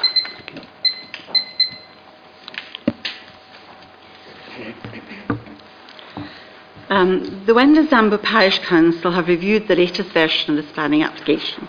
It is accepted that the latest version has addressed, in part, the potential parking problem.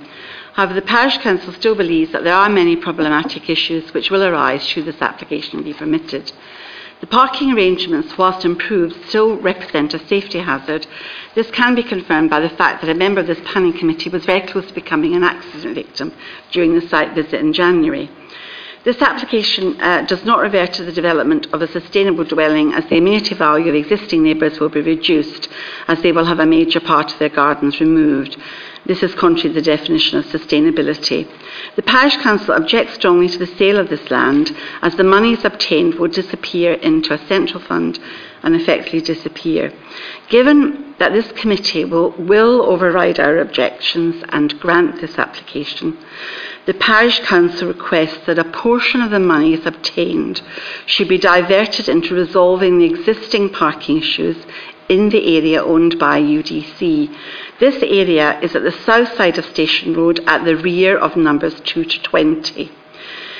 It should also be specifically highlighted that during the construction period, there is no available parking for contractors' vehicles in Station Road, and was certainly no parking on the verges of Station Road. Thank you. Thank you, Councillor Grant. Okay, members, any questions or queries? Councillor Loughlin.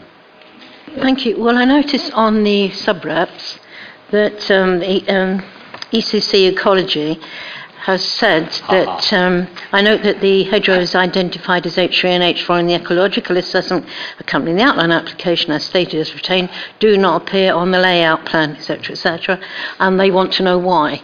Eagle eyes, that is the Elsenham.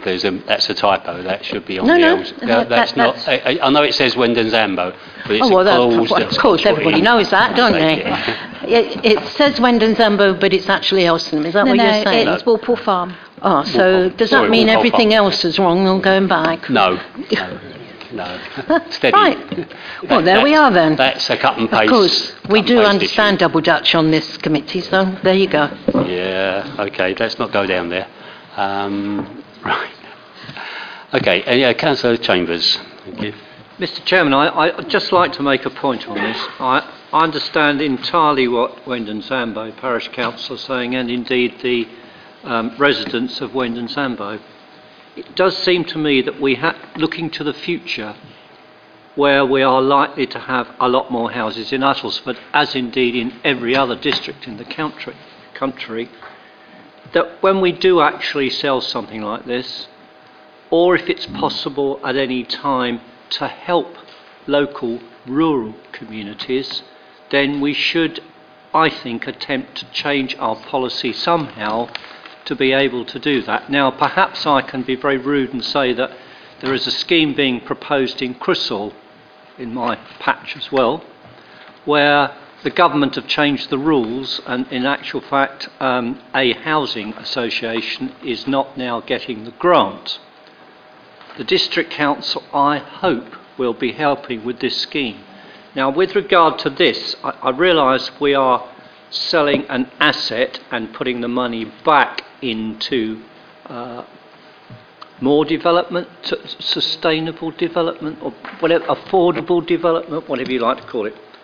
But in the case of somewhere like Wendon Zambo, where they have had a lot of houses, I think we should be looking at, and this is purely a policy issue, and I'll have to raise it somewhere else, at giving some money towards creating more affordable houses for village people, as indeed I'm a village person. Thank you, sir. Yes, Councillor Chambers, I appreciate your comment there, and picking up on Councillor Grant's comment that she made about the parking issues in the parking area behind the Station Road properties, that's something that I will take up with the portfolio holder for housing and the housing department, because if there is an issue there, it certainly needs to be addressed, and this money from the sale of this is ring-fenced within the housing revenue account, so if there's an issue there that some of this money can deal with, then it should be so. Okay, any further comments, Councillor Mills? Just one clarification. The blue border shown, is that land in the ownership of UDC for council property? That is correct. So the parking area that's shown there is all owned by UDC? That is so. Yep. And all of those garages are used for those properties? I can't swear to that, and I don't think anybody here can agree that. We don't know. Okay. Are we quite happy that by developing this, we're not missing the opportunity of developing something better in future that would give a better return for the council? Please. That question has been asked of the Housing Department, and the answer to that is this is not prejudicing any other development that could happen on the site. Because, again, looking at that, you look at that and it says, is there any other development opportunities here? And there aren't. Although everything's within his ownership, there's all sorts of things regarding the garages that does complicate the matters in terms of bringing it forward as what we call a garage site. It hasn't got that potential, unfortunately. You'll see from the plan that the blue line wraps around number one. So number one is in private ownership, and I would hazard a guess there's private ownership within the garage block as well, although that is in blue, so I'm not quite sure if that is true. But yeah, the council's housing department has looked at all their garage sites and large garden sites and identified those that are possibilities for adjustment. Tenants coming into properties where gardens are over large, and there is a possibility, take the tenancy on the basis that some of the garden will go in some date in the future. This one, to my knowledge, the garage site hasn't come forward. It looks a very tight site and there's nothing that could be done there. So we are taking advantage of what is available now and potentially in the future as well. Okay, any other comments? No. So, Councillor Hicks. And just to propose approval, Chairman. Thank you very much. Does that find a seconder? Councillor Chambers, thank you. Oh, yes, you may speak again, certainly. In seconding that, Mr. Chairman, can I thank you for your remarks, because I think if the parking thing were to be sorted out, which hopefully you'll be able to look at. I won't promise anything. Then that would be most helpful and I think would be acceptable, reluctantly, to the Parish Council. Yeah, thank you. Mr. Chairman, but I'll second. Thank you very much. I mean, it's I'm not sure who the local member is there, but oh, it's you. Right. We'll draw that attention to the local member and make sure he exerts pressure in the appropriate places as well. And right, okay, so right on your, yeah, nothing like having it on your own doorstep. Fine, thank you. Okay, so we have a proposal and a seconder, so all those in favour of approval, please show. 1, 2, 3, 4. 1, 2, 3, 4, 5, 6, 7, 8. And those against? 1, 2. 2. Thank you. That matter is approved. Thank you. Our next application is UTT 15/3229. It's an application for full planning consent at Langley. And once again, Mr. Brown is off his seat and moving over. Thank you.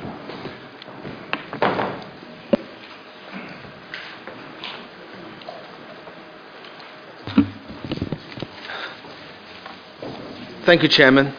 This is an application for a solar installation.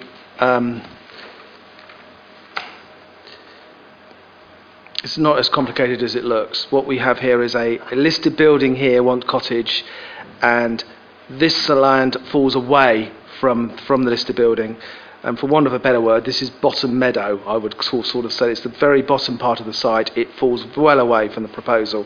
And the proposal is for a photovoltaic solar installation comprising 600 solar panels in this land here. That sort of sums it up quite nicely in terms of what this doesn't show is the fall of the land away from the site. This does.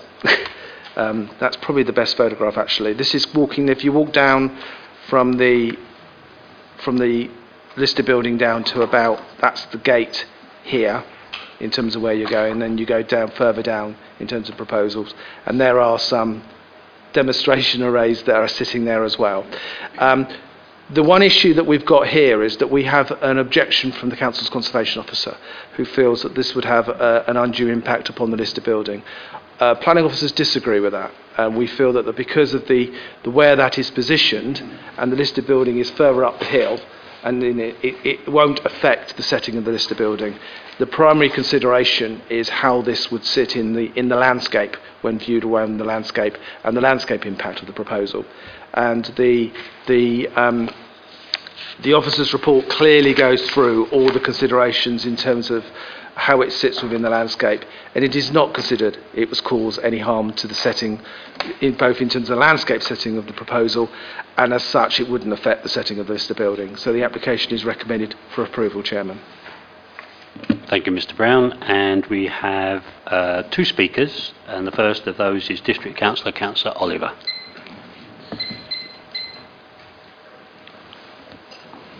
And you have 5 minutes, Councillor.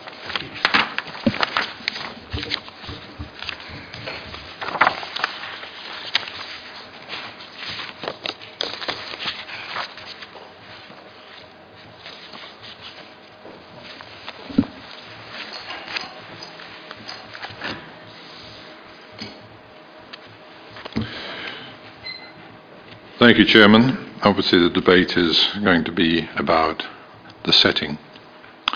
Now, in paragraph A, there is this debate as to the balance between green energy and the harm to the countryside, which is contrary to Section 7 in the local plan. However, we know that under ENV 15, the Council will allow relatively small-scale developments serving single or small groups of dwellings and or of businesses.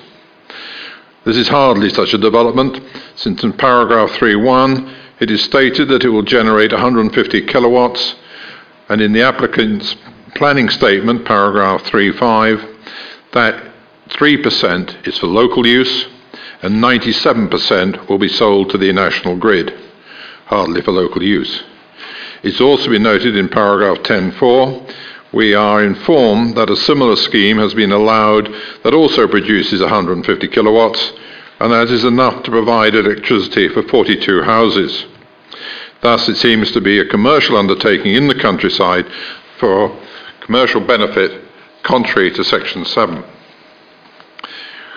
Then there is this also interesting statement of the situation.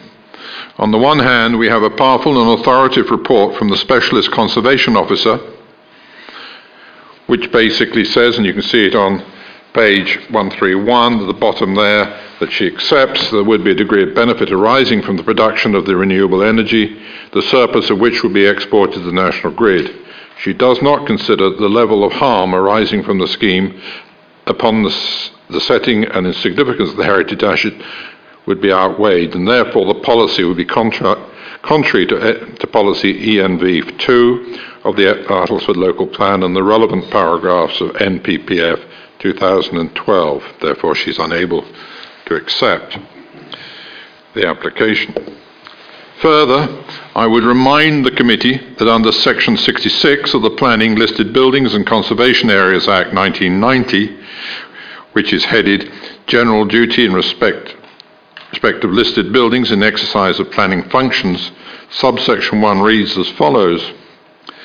In considering whether to grant planning permission for a development which affects a listed building and its settings, the local planning authority, or as the case may be, the Secretary of State, shall have special regard, underline special regard, to the desirability of preserving the building or its setting or any features of special architectural or historic interest which it possesses.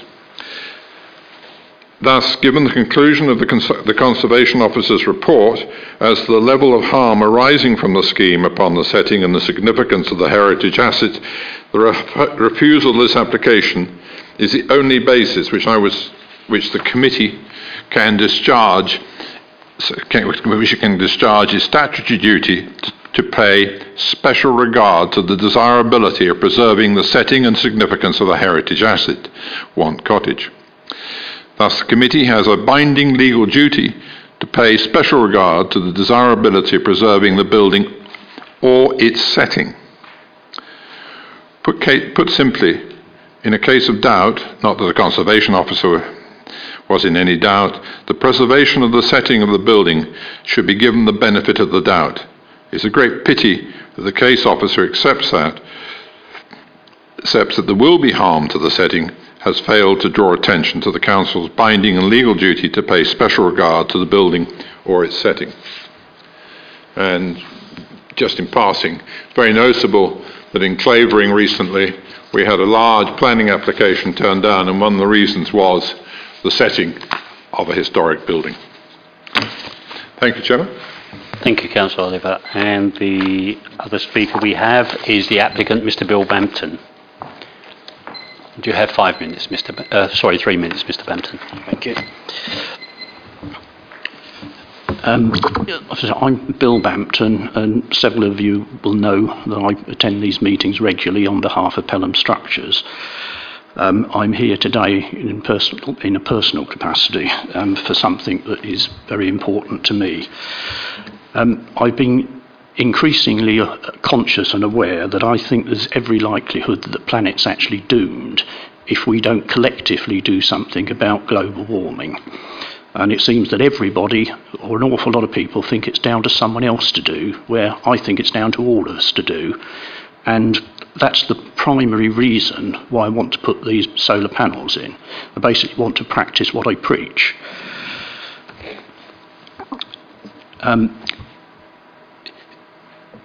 What I'm trying to achieve is something that's incredibly efficient. We have 3-phase power cables running down the side of the site which will take this supply.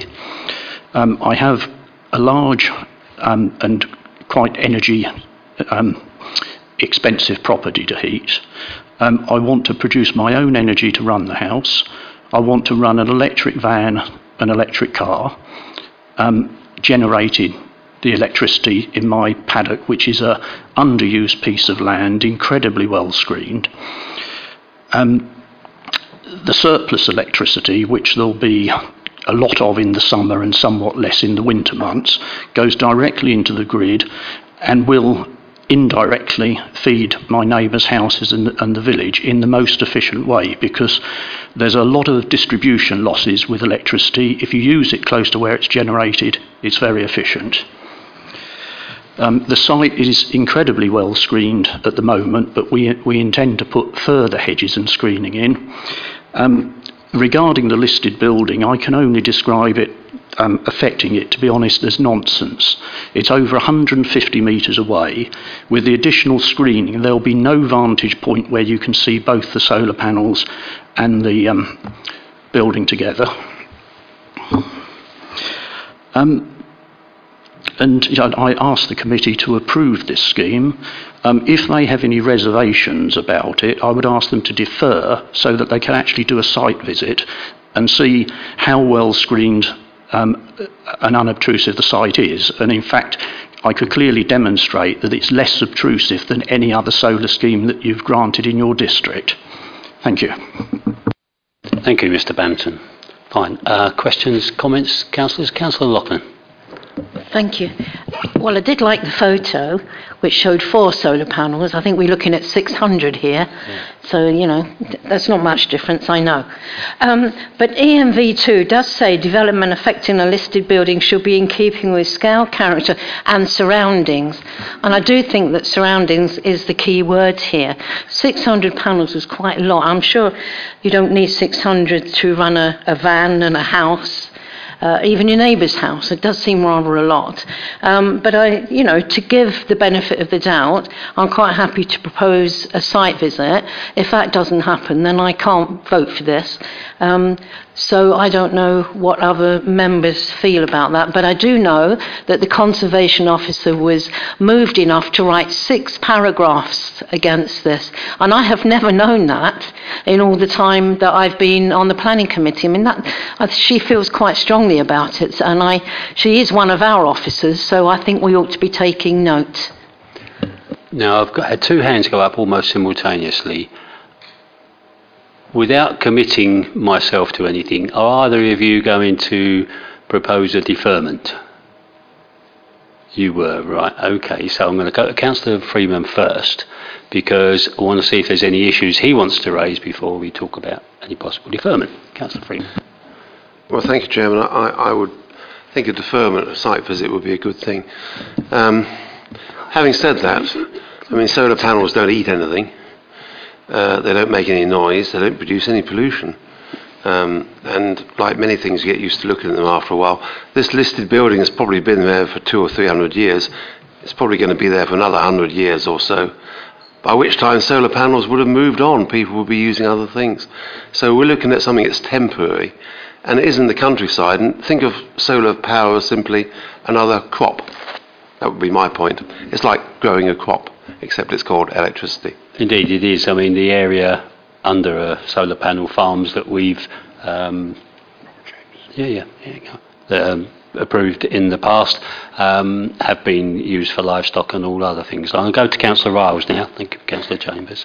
Hi, I'm not so sure the case has actually been made that there has been significant global warming, because there's all sorts of evidence backwards and forwards about this.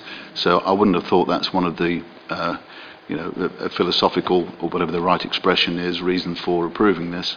I, like my fellow councillor here, Councillor Loughlin, I think that's a huge amount of panels, because they're usually about 1.5 metres by about 1.5, so there's a big old area being covered. I also am particularly sensitive about listed buildings, and they should be preserved because they're only here once. And all I can think really is that there's more about income generation here, rather than looking after my neighbours and powering a van and the actual demand that would be on the site. So I think a deferment at least, and also a site visit. Is there anybody else wants to make a comment before? Councillor Chambers was first, then Councillor Mills. Mr. Chairman, Langley was part of God's Little Acre at one time. Unfortunately, it's decided to go off in a different direction, but that's entirely up to them. I have to say, I have to declare an interest in, I do know Mr. Bampton reasonably well. I have no financial connection with Mr. Bampton whatsoever. So it is a non-pecuniary interest. But having said that, if you look where the Want Cottage is, and I totally agree that if you want to go and have a look, I think that's the best idea, because it does not detract one iota from that listed building. If it did, then I would be dead against it. I don't like solar panels, I don't like windmills, I'm very antisocial like that, but if you have something that's not going to interfere with anybody, and it's far enough away from that, it will not show, provided that the hedge is put in and done properly, the screening, hardly anybody will see it, even though there's 600 panels. And all I would say is that this committee has been addressed by Mr. Bampton on lots of occasions with regard to ecosystems, call it whatever you like, green issues.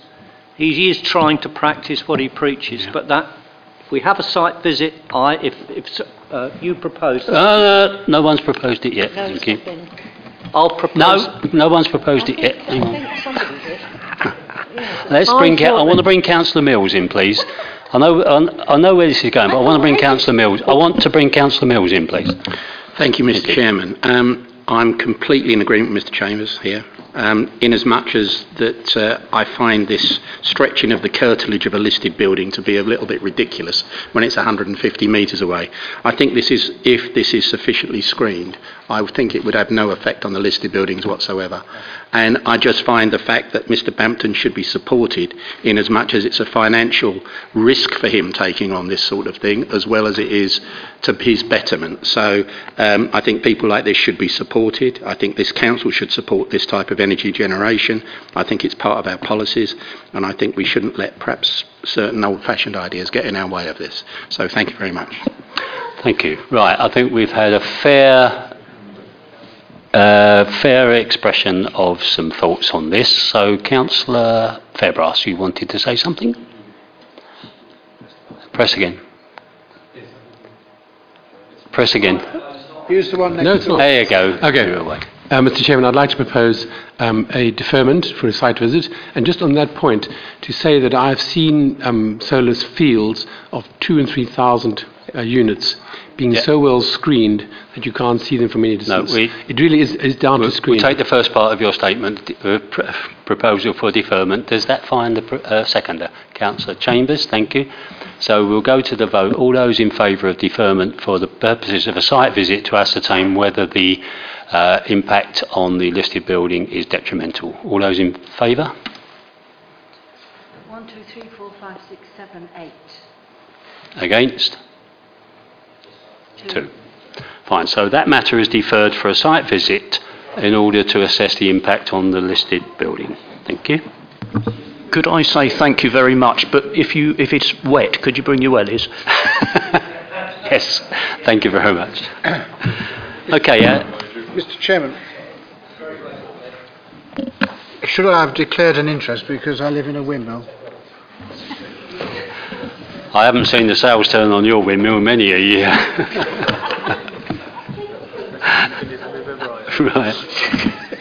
Right, come on, sensible, it's getting the end of the day. The next application is UTT 15/3774. It's a householder application in Wimbish, and Mrs. Shoesmith will describe it to us. Thank you. Thank you, Chairman. The application site stated is a cottage in Lower Green in Wimbish. It's a 2-storey semi-detached cottage. The application is for a 2-storey side extension and single-storey rear extension with it says additional garage. It's actually a replacement garage. This is the existing ground floor, as you can see. This is the current main entrance into the site, with a porch which is currently existing on the property.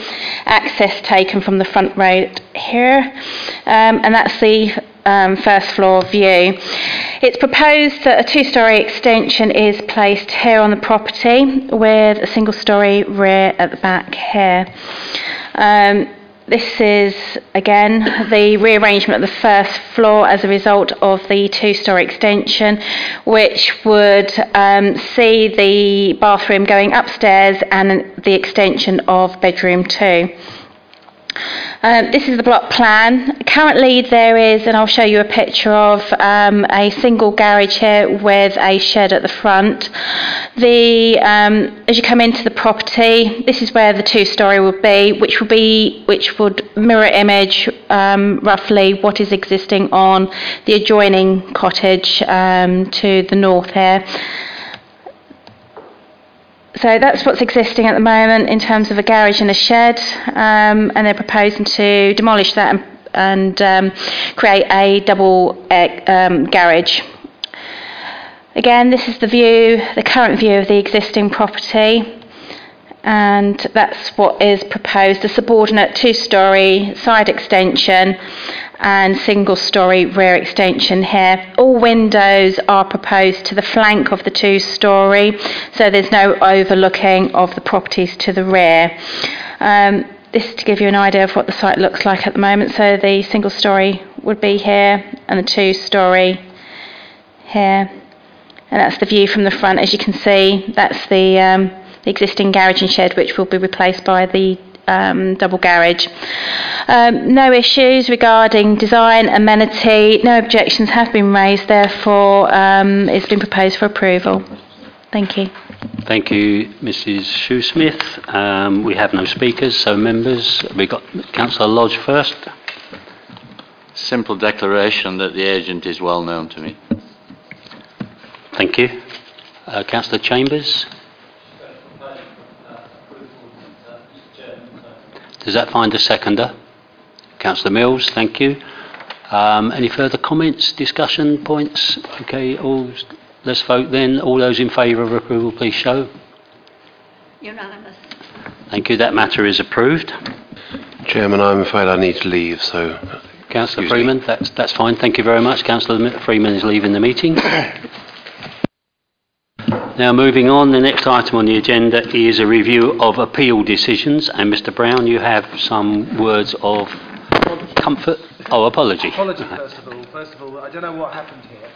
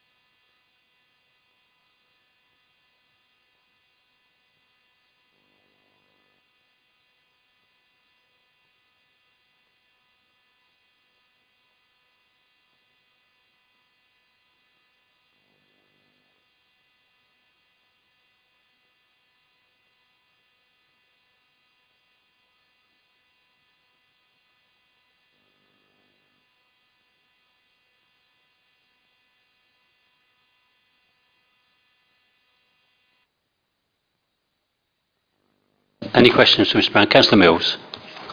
I've just got one quick one, and I think that I should have perhaps brought it up under PC 38, which is on page 5. I now understand that the Section 106 agreement has been reached on the Felsted development down at the old brewery. Yeah, that comes in the next item of business. Oh, does it? Oh, yes. All right. I'm sorry, I've jumped the gun. That's quite all right. Don't worry. Councillor Loughlin? Thank you. Well, it's not on this list, but I did notice on an email the site at Henham for the Traveller site. Do you remember? Hill. Well, there was a subject of an enforcement order as well, so the appeal has now been put off. Do you know why that is? Well, no, the decision has been co-joined. Obviously, we've got the decision made by committee to refuse planning permission for the Gypsy site, which I know 2 members in this room are actually involved in that particular one. But at the same time, we served an enforcement notice regarding the lighting, which is very, very nasty, to be actually honest. Because we served the enforcement notice, the inspector's done what they don't usually do, but what they should do is co-join the two. So the hearing will be considered the enforcement, for which we will, we are going to be supporting members of that particular hearing, but in terms of the enforcement, we'll actually take the lead on it, in terms of how that will actually work. But that's the reason why it's knocked down the line a bit, because enforcement inspectors are also there than planning inspectors. But that won't prejudice his appeal, will it? Not at all. Oh, because I would like to think that it wasn't a fair hearing, if you like, with them both going on at the same time. It won't prejudice either side, it's just a complete story in terms of it. I would actually add that maybe the lights are not a necessity as part of the Travellers site, although he's claiming that. So I think it's something that needs to be sorted out at the same time. We may as well do it at the same time with the same inspector, but neither side's going to be prejudiced. Fine, no further questions. Thank you, Mr. Brown. Then we'll move on to the next item, which is planning agreements. Are there any questions arising from the table there that you need to get an answer from? Yes, item 7 is the former Ridley's Brewery site, and that agreement's been sealed. So that will drop off the list now.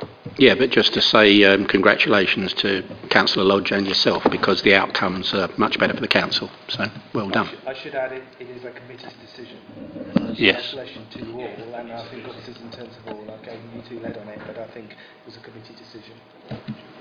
Agreed. I have one question, and it relates to something that Councillor Hicks brought up. Earlier on, he had an inquiry from a resident on the Smith's Farm agreement. Mrs. Oliver, is that one done with? That's the Smith's Farm, Hoblongs Junction. That was completed ages ago. That's completed ages ago. So we are in so long ago I actually can't remember when it was. It is back. So the situation on that then is that it's on the highways 278 sort of programme?